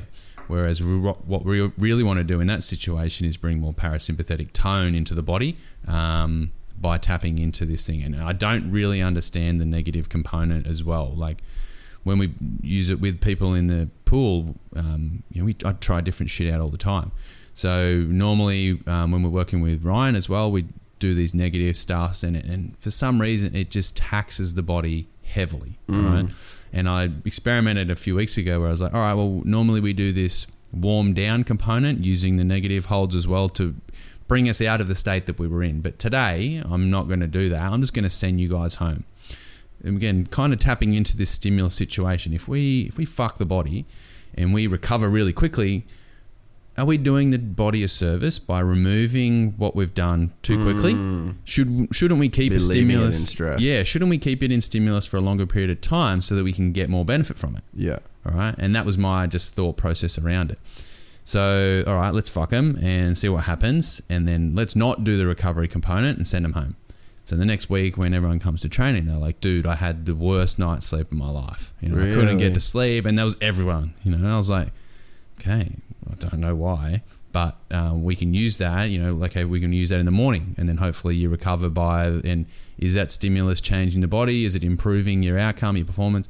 I only work with a small sample size, so I'm just experimenting with stuff, but that allows me to go down certain pathways. And actually hooking up with Griffith Uni again, so I lecture there every year, and there's a lady that does a lot of interesting research with intermittent hypoxic training in animals. So then we can try some different funky shit out there and probably push it past ethics boards a little bit more than we can with elite athletes. But again, just trialing some of the stuff that's coming out of that research and going, okay, well, how do we stimulate the body with less effort? Streamlining tapering. You're coming into a jiu-jitsu competition, you want to regain some of your energy levels, and you want to be super sharp and super focused, but you don't want to lose too much fitness. So is there ways that we can bring breath training in your normal regime so that you can achieve that better? I don't know. which is the interesting component and why I'm in breath, because it's very science-based, but that's not heavily brought into the practice. There's a lot of that esoterical application of it, like the Wim Hof stuff, and there's even a psychedelic component of it, which I love as well, is like, DMT, utilizing or releasing it from the lungs, using certain breathing techniques, and people tripping out and all this sort of stuff. Yeah, well, you hear about that a lot in Kundalini, right? Yeah. And what is Kundalini breathing? Like, do you know the technique behind it? Are they just essentially doing the same thing, like just hyperventilating the body until they get that crazy response? Because you do hear about that a lot of like people that do Kundalini and they have those like DMT style experiences. Yeah, it's just hyperventilation, but I've seen the opposite work in that type of environment as well. So breath hold, like Michael Hutchins, for example, like you breath hold during sexual experiences and it heightens the... I never understood that. Yeah, well, it's like choking, Yeah. So that's a place where it exists as well because of the physiological changes that we see when we breath hold. It doesn't seem worth it, eh? Probably not for you. I had my uncle was a coroner in Cairns, and there was like one day where he had to go, and there was a dude that fucking hung himself while he was jacking off. And like it just pushed the limit a little bit too far. But you could do that. Doesn't seem worth it. You could do it without doing like the choking. Yeah, thing, like just do a breath hold. Breath. Yeah. Okay. I wonder if there's like a component of actually constricting your like the blood supply to your brain though. Well, that's what breath hold is. Or is it the same thing? Yeah, same thing. So instead of doing it twice as much, because that's why you go out in jiu-jitsu chokes. It's not because of breathing. Yeah. It's just all carotid arteries just get clipped, and it's only like you've only got a few seconds. I fucking almost went out on Friday afternoon. It was actually one of the closest I've been to going fully out. Just happened so fucking quick. Yeah, room was spinning. And then I was like, I literally had to sit down for a second. I was like, fuck, dude. You recovered pretty quickly then. Yeah, it recovered like really quick. But it was just, it literally the room just went zoom. And I was like, fuck, let me out. And no amount of breathing will change that. That's, like you said, it's carotid artery. Boom. But I didn't know that before I started. I thought it was like they choked the breath out of you. Yeah, right. It's not how it works. You probably got like... You would have that would happen if you didn't constrict someone's arteries enough to put them out that way. They would eventually go out with breathing. But so the technique in that scenario is not crush the front, it's the sides, isn't it? Yes. So your carotid arteries are through the sides here, so you position your elbow right in the middle of the is that right? Okay. And then like when you do like a triangle choke, which is the one with the leg, you basically like one leg goes against the neck and then you squeeze their shoulder into their like that. So like you shot all the like so much of the chokes and stuff is your essentially like using a part of their body to stop their arteries. Like it's pretty crazy. There's so much like feel to it as well. Like there's some dudes that will have like one technique they just do like where they can dial it in. There's so much feel is like required, and it's pretty crazy. But the nasty ones are the ones with the gi. So like when you're wearing the jacket, that's what almost put me out. So like just grabbed one side and then grabbed it. I think it did like a baseball bat choke. But it's basically just like got one side and squeezed it to the other side, and it just like there's all leverage and it just cuts it off and you're fucking out. It's interesting actually from maybe a point of looking at the stimulus to breathe. That's a really interesting component to the breath. As me and you are sitting here, there's really no stimulus for us to breathe and we're doing it, and that's an interesting component, and we don't really understand that, why the body continues to breathe. Like I think there's like in the heart, there's called the SA node, which sends out a beat, 60 beats per minute. So every second the heart's essentially taking a beat. That's an automatic function. They think there's something like that in the brainstem, which continues for us to breathe. But then me and you might go for a walk, and then our breathing rate will increase. So we don't really have a great understanding of why our breathing rate increases when we just go for a walk. We know that it's required because more muscles are working, but the stimulus to do that, we don't really know. We think it might be some feedback from the muscles. So because our muscles are working, it's sending information to the brain saying, hey, we're going to need more blood, so let's go. But we can't find out what's going on. What we do know, though, is when we start exercising above anaerobic threshold, where carbon dioxide levels start to build up, that's the biggest stimulator to breathe. So as soon as we start exercising and our carbon dioxide levels start building up, ventilation rates match perfectly the increase in carbon dioxide levels. Okay. So that stimulus to breathe, again, is carbon dioxide is the biggest stimulator to take a breath. But then all the other things that we've talked about as well, environment, stressful situations, when we've got a full breath in, receptors from the lungs, receptors from the muscles as well. It's a really interesting mix of, why shortness of breath, or why you would feel like you need to take a breath, whether you're in a chokehold or whether you're exercising or whether you're underwater getting smoked. It's the science behind that is really interesting as well. So what then gets rid of the carbon dioxide? Is it just the fact that you're taking in oxygen? Does that neutralize the carbon dioxide, or breathing is it out. When you breathe out so we're just straight breathing out carbon dioxide? Yeah. Does any of that like transfer into like your blood supply or anything like that? So the CO2 is coming from the blood to the lungs to get out. Yeah. And the oxygen is coming from the air to the lungs to get in. And there's a number of different factors which affect that ratio, which I said, the Wim Hof hyperventilating, that shifts that curve. So then we change. So there's just so much more oxygen than carbon dioxide. No. So there's less carbon dioxide available at the tissues. All right. Yeah. Okay. And temperature's one as well. So as we heat up, that shifts the curve as well. There's a few different factors in there which change that ability to unload oxygen at the level of tissues and pick it up at the level of the lungs as well. Yeah. And that's, it gets a little bit crazy, but you just definitely need to understand it. And, again, the things that I look for is, all right, well, what are you doing? What do you need to do? Where can we see some improvements in performance? And like I said, with the Wim Hof stuff, I find it challenging to prescribe it to patients in an athletic performance point of view, But I could be wrong. I could be wrong. Do you think that there's going to be some kind of drug that will come out that can get the carbon dioxide out of your system without breathing? Because that would be like a crazy performance enhancer, right? Like if that took away, like if the reason you need to breathe out hard and breathe in and breathe out so much is to like constantly expel the carbon dioxide that is coming from your blood. Like if there was something that you could put into your blood that would just neutralize that carbon dioxide, that would be could that be like a crazy performance enhancer? I don't know. That's some Wizard of Oz shit, but just... No, well, it kind of, you can draw parallels to, look at cycling. So because like EPO just allows more oxygen in each blood cell, right? So the way we're limited is by our delivery of oxygen to the tissues. Yeah. Right? So that's what limits our performance. So if we can deliver more oxygen to the tissues, then we'll increase our performance, which is what EPO does. Yeah. EPO allows you to have more oxygen available to the muscles. So then that increases performance. Unless you are not breathing, then I can't see a use of increasing the removal of CO2. Maybe... But if you want to talk about efficiency, say you only had to breathe, say like reverse EPO, essentially that's what it would be, right? But like say if it's like this reverse EPO gets rid of half the carbon dioxide and then you've only got to get rid of half through breathing, like then... You still got to breathe in oxygen. Yeah, but then wouldn't that... So you just breathe in and not breathe out? Well, you could breathe out, but it'd be less work or... I don't know.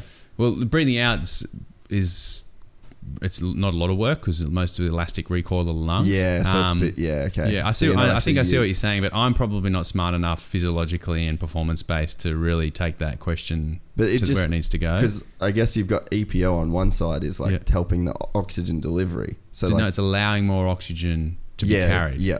So I guess it's like if there was like... Just thinking if there was like a reverse EPO where it's like does what EPO does, but OPE, and what it did was carry more carbon dioxide out of the tissues. Yeah. I don't think that's what limits performance unless we were operating above anaerobic threshold, which is the buildup of lactic acid and the metabolites, which would limit performance. Maybe it would operate in that sort of level there. Does breathing have any effect on lactic acid or removal? Yeah. So the removal of metabolites is what CO2 is. We're moving CO2 from the bloodstream.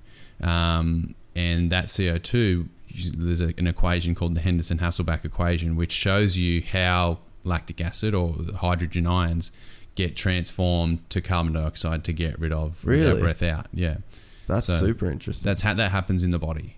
So we transfer that metabolite accumulation or the hydrogen ions to carbon dioxide through this equation, and then we breathe out that metabolite. So how fast is that process happening? Don't know. Very fast, I would say. Yeah, that's crazy. Yeah, it's I mean, the lactic acid production, that would only be in sports where we're operating. I mean, you'd probably see it in jiu-jitsu or in certain holds. Classically, we're looking at races, around that minute mark plus, minute to 3 minutes. Well, that's where, like, with motocross, man, like the moto dudes are 30-minute motos, and they're at like the average dude's like 186 BPM for 30 minutes. Yeah. It's just like through the roof. And the lactic acid buildup that you experience in like your forearms and shoulders and chest and back, like it's fucking gnarly. Like way gnarlier than anything else I've ever done in terms of just a general or like an extreme fatigue that can set on so quickly. And that's if breathing and the exhalation of carbon dioxide is something that helps remove carbon dioxide from lactic acid from your muscles, and that seems there's a lot more to that, like in terms of lactic removal, and you would have seen it as well, like purely by doing motocross, and riding a lot, then you get better at it, tolerating the threshold builds up. So that's a way that a lot of coaches and people do it, is training at your lactic threshold to improve the body's clearance of it through its normal processes, so it improves enzymatic control and get rid of that stuff out of the tissues. But breathing definitely has a place in helping all that happen efficiently as well. And it'd be interesting if we did get to do some work with some motocross guys, looking at what sort of lactate levels were they experiencing, and then let's do a breathing training intervention, achieve certain targets, and I want to see in my clinic at least an improvement of 20 to 30% of their inspiratory muscle strength. So I want to see strength changes. I want to see an improvement in the ability to generate flow, so fast breaths, and volumes. I want to see an improvement in volume. So if I can deliver those interventions, and then we do another lactic test after a 30-minute motocross, is there a difference? That would be something that would be, an interesting study. But along that journey, I would be asking for shortness of breath measures. So, each lap, just give me a number, out of 10. And whole body fatigue. What are your arms and shoulders feeling like? That's more important, And usually with my first introduction, when I first train with someone, that first 6 to 8 weeks, I make them feel like Superman at the 8-week mark. And then the challenge for me and what I'm working with now is working with athletes like Cam McEvoy and James Roberts now for like 3.5 years. We do that initial intervention, they feel like Superman, they smash it, and then when they come back to me, how do I get them to that Superman level again, because they've already got, and a lot of it's mental, you know? And I'm just starting to head down that pathway of how the breath can be used, in terms of that mental headspace, which probably separates. I had this conversation yesterday. It was like, look at the Tiger Woods situation. Like the guy's has had injuries and things, but clearly it's like a mental space, that has been affecting him for so long. And it'll be interesting now to watch him, now that he's got that win under his belt, what happens from now on, So using the breath and talking more about, preparation and arousal levels and headspace and focus. I'm still learning in that space. I've been stuck in science land and measuring stuff for so long, and that has its place. But getting back to our conversation last week as well, is that going inside, that internal spiritual motion, space that the breath can definitely open up as well. Well, it's super interesting to me with motocross, because when you see the mechanics that hold out the pit boards, like one of the most common things that you will see on a pit board where they give them the sign is breathe. Yeah, right. And it just seems so obvious, but there were so many times when I was racing where you just don't fucking breathe. Like you could go, I'm sure I would have gone entire laps without properly breathing. And it's like, to be pushing that hard and to be doing that much work, and the risk that's involved and the speed that you're going and all the different factors that you've got going on, and you're forgetting to breathe. It's definitely, I think that if a lot of riders really want to improve their performance. Like, that seems to me like such an obvious first place to start. Because, easy. And the thing that I think is that breathing properly isn't like a second nature thing. It almost seems like it's the first thing to go out the window when you get into like that real stressful situation. Mm-hmm. And for me, it's like, I know, like, I even just sitting on the couch, I'm having to tell myself to like, okay, breathe through your tummy now and take in these proper breaths. Don't breathe with your shoulders, sort of thing. Mm-hmm. How much training do you think you need to do, or how focused do you need to be until that correct breathing style becomes second nature to where you are doing it in a 30-minute motocross race, or it does become autonomous?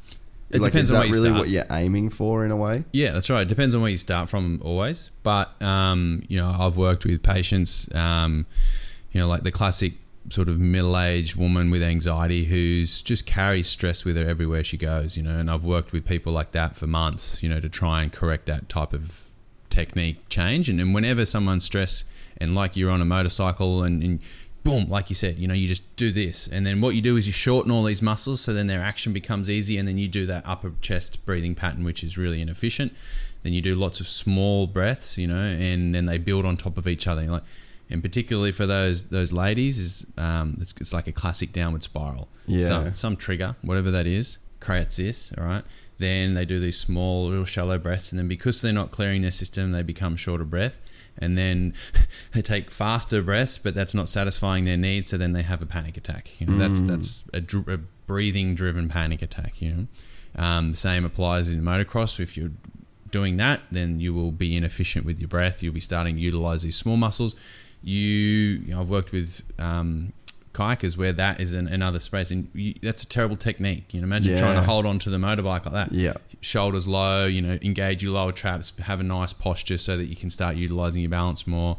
And that's, I see that all the time. As soon as you change someone's breathing technique, they just become much more relaxed and much more, things become easier, Usually with athletes, because they're really dialed into their body, you ask an athlete to flex their bicep with their eyes closed, they'll go doom, they'll nail it, So they usually have good body awareness. So the changes happen quite quickly. But if let's say they're returning to racing after a huge crash, then their trigger could be just racing. So we might need to work with that athlete a little bit longer, have some video analysis, have some things that we use to test them around the track, so that when they flick into that type of breathing pattern, we know, okay, all right, well, dude, you're not ready to race again yet. You're still struggling getting back on the track because of the big accident you've had. Let's work on your breath stuff here. Let's work on the gym stuff here, and let's expose you to the pool stuff. Works really well for that environment. It's like I'll give someone a 20 kilogram weight and they stress them out a little bit, and they've got to walk along the bottom of the pool. And the only way that they can get their breath is by breathing all of the air out at the bottom of the pool, and then jumping up and then taking a breath and then sinking to the bottom again. All right. So this forces them to think about when they need to take a breath, because if you just jump up, you won't be able to have time to breathe out, breathe in again, and go back down. So you force, okay, I've got to think about my breath now. Breathe all the air out, focus, jump, get my breath, come back down. Stress, breathe all the air out. So you're putting them in these challenging environments where they have to think about their breath. So that's a good analogy to that sort of scenario of racing motocross and freezing essentially, or generating that self-anxiety attack, which affects your performance. So the pool's a good scenario for that stuff as well. And how long would you need, or does the people that you've trained sort of have to spend training their breathing until it just does become their primary way of breathing? Like I work on 4 to 5 sessions. Like that's all I really need. I did one session with Kai while he was here for the Quickie Pro. Now he just sends me footage of him doing his breath training at home, and he says, "This is how I'm feeling. This is what we're doing," and I can modify his program just online and just through Instagram. Really, like he shows me some footage, and I go, "Dude, that's really good. You need to focus on this, and how's your breath hold going under certain situations?" And like that's an interesting component as well. Like statically, he has a fantastic breath hold, 5 minutes. But dynamically, he's got a lot of work to do, So dynamically, breath hold is stress someone out and then let them hold their breath. The triggers and the stimulus are much higher. The CO2 levels are much higher. So if you're used to this slow creep on of CO2 building slowly, I feel it. Ooh, contraction, relax. Yeah, okay. Rather than this thing coming like a fucking freight train and hitting you, like, boom, I need to take a breath. All right, I shit my pants. And then, so that's something that we're working on with him, and you wouldn't think that that's something that he works on, but he 100% has to, working on the strength, working on his volumes, and now working on a bit more of a dynamic program to add into what he does now. If anyone needs it, that dude needs it. Yeah. Is that we sort of talked about a little bit before, but do you think that this new focus for big wave surfers on breathing is actually one of the reasons that we're seeing such a crazy surge in this new paddle big wave kind of world? Because it just seems like the ceiling's been lifted on what's possible. Because the higher you go up in wave size means the longer you're held down on the opposite end.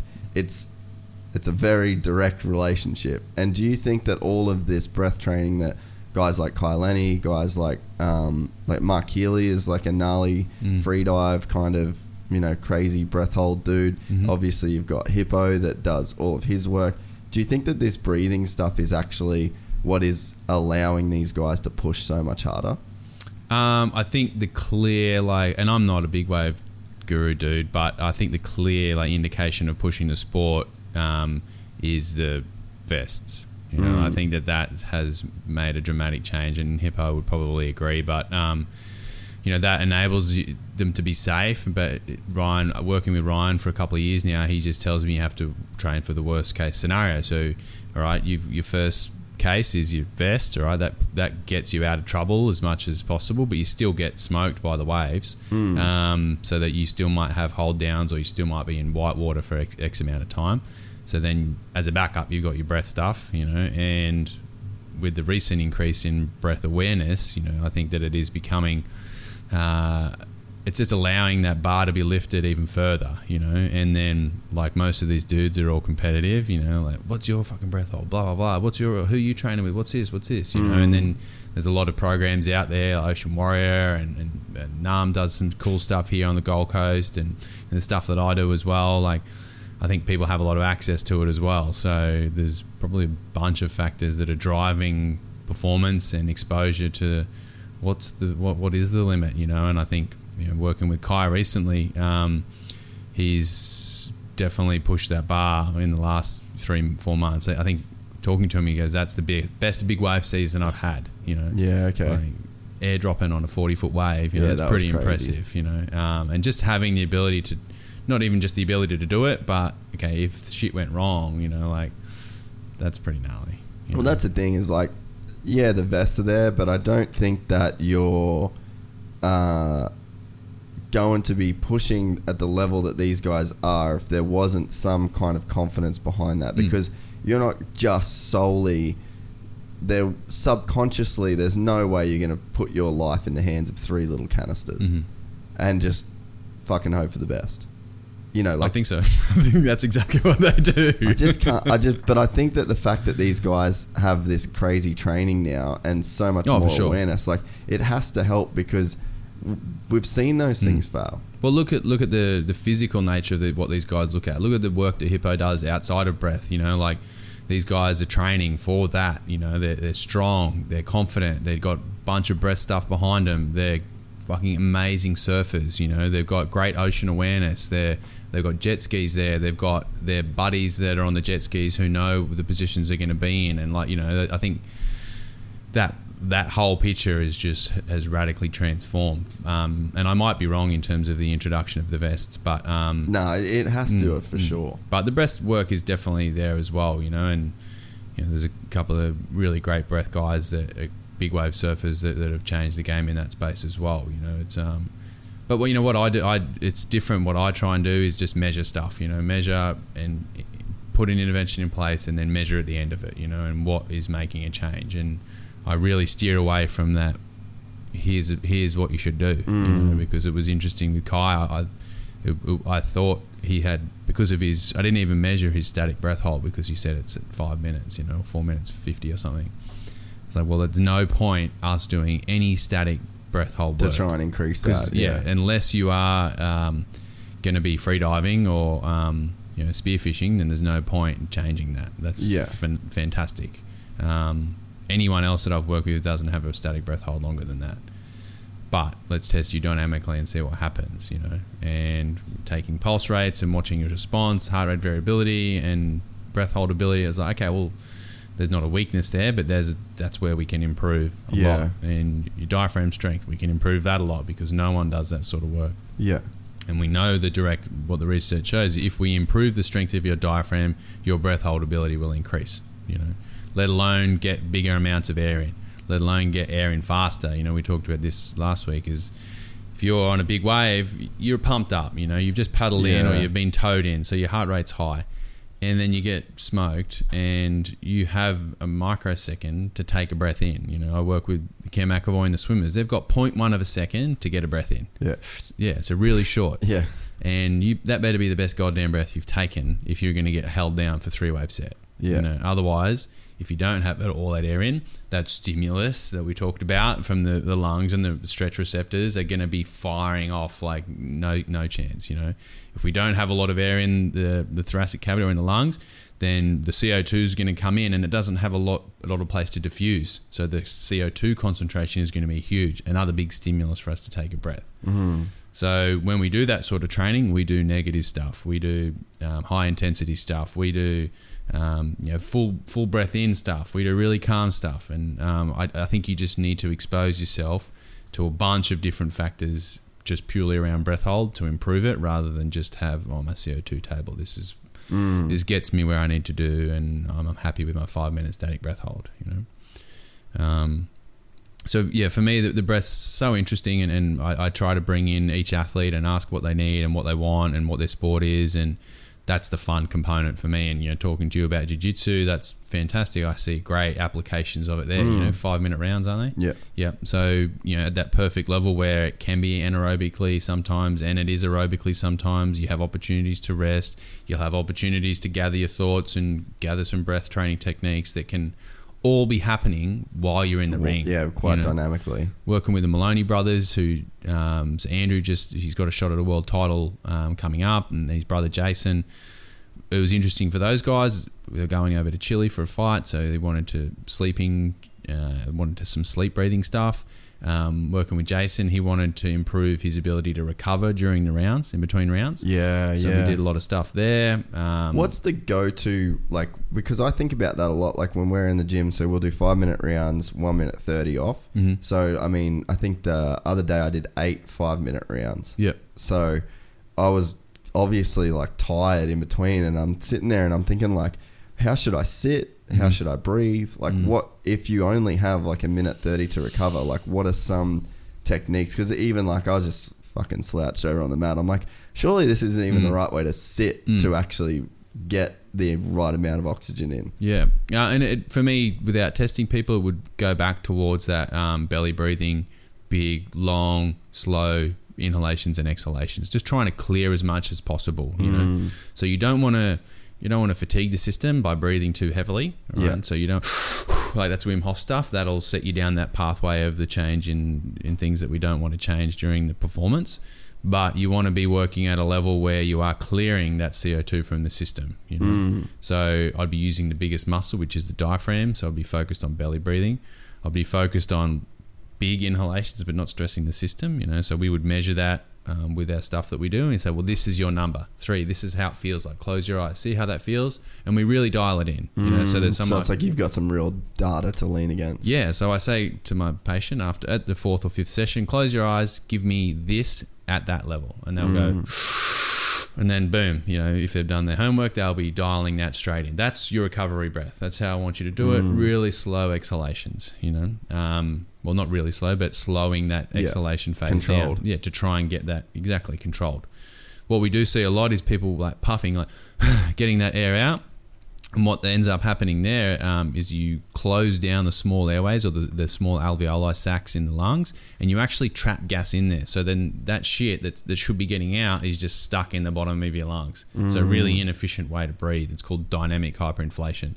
Happens a lot with pathology, or happens a lot with people like exerting themselves like marathon runners. You know, if they don't have an efficient breath, then they can just trap the air down in the lower parts of their lungs, and it just becomes inefficient and a terrible way to breathe, and you end up stacking yourself. So you're and then worker breathing at this larger lung volume costs more energy, so inefficient. You don't get rid of the metabolites and things, and again, which is why I really try and dial stuff in for people, you know, because there's subtle nuances there that do make a big difference depending on your sport or the type of breathing that you do, you know. That definitely is that was a day I really thought about that. And does your posture affect it? Is there a way you should be sitting, or is there like a better way to sit? Or I train everyone standing up, but then I'll put them in the positions of their sport, you know, so a kayaker with their knees up, a swimmer, I'll get them to lay on their tummy on a Swiss ball, you know, to simulate or mimic the environment of a hydrostatic force, you know, compressing their breath. But in terms of the resting situation, like working with the Maloney guys, so they're sitting down. They're on a stool, So I just try to get them to, again, relax their shoulders, you know, so don't drive with this because that might send you in that sympathetic pathway. I want you to belly breathe in, just have one hand on your tummy, and I got one of the guys to pull their shorts out a little bit because they have that the tight belts and all that sort of stuff in them as well, and I'd get one of the guys to hold that away while they're in that recovery position. And what kind of benefits in recovery did you see? Like how much more oxygen were they able to take on board in between rounds? Don't measure that. So that's something that is, you could measure it, but for me a lot of it is subjective experience. How does it feel? Okay. You know, I was working with these guys 8 weeks out of their fight, 6 to 8 weeks out of their fight.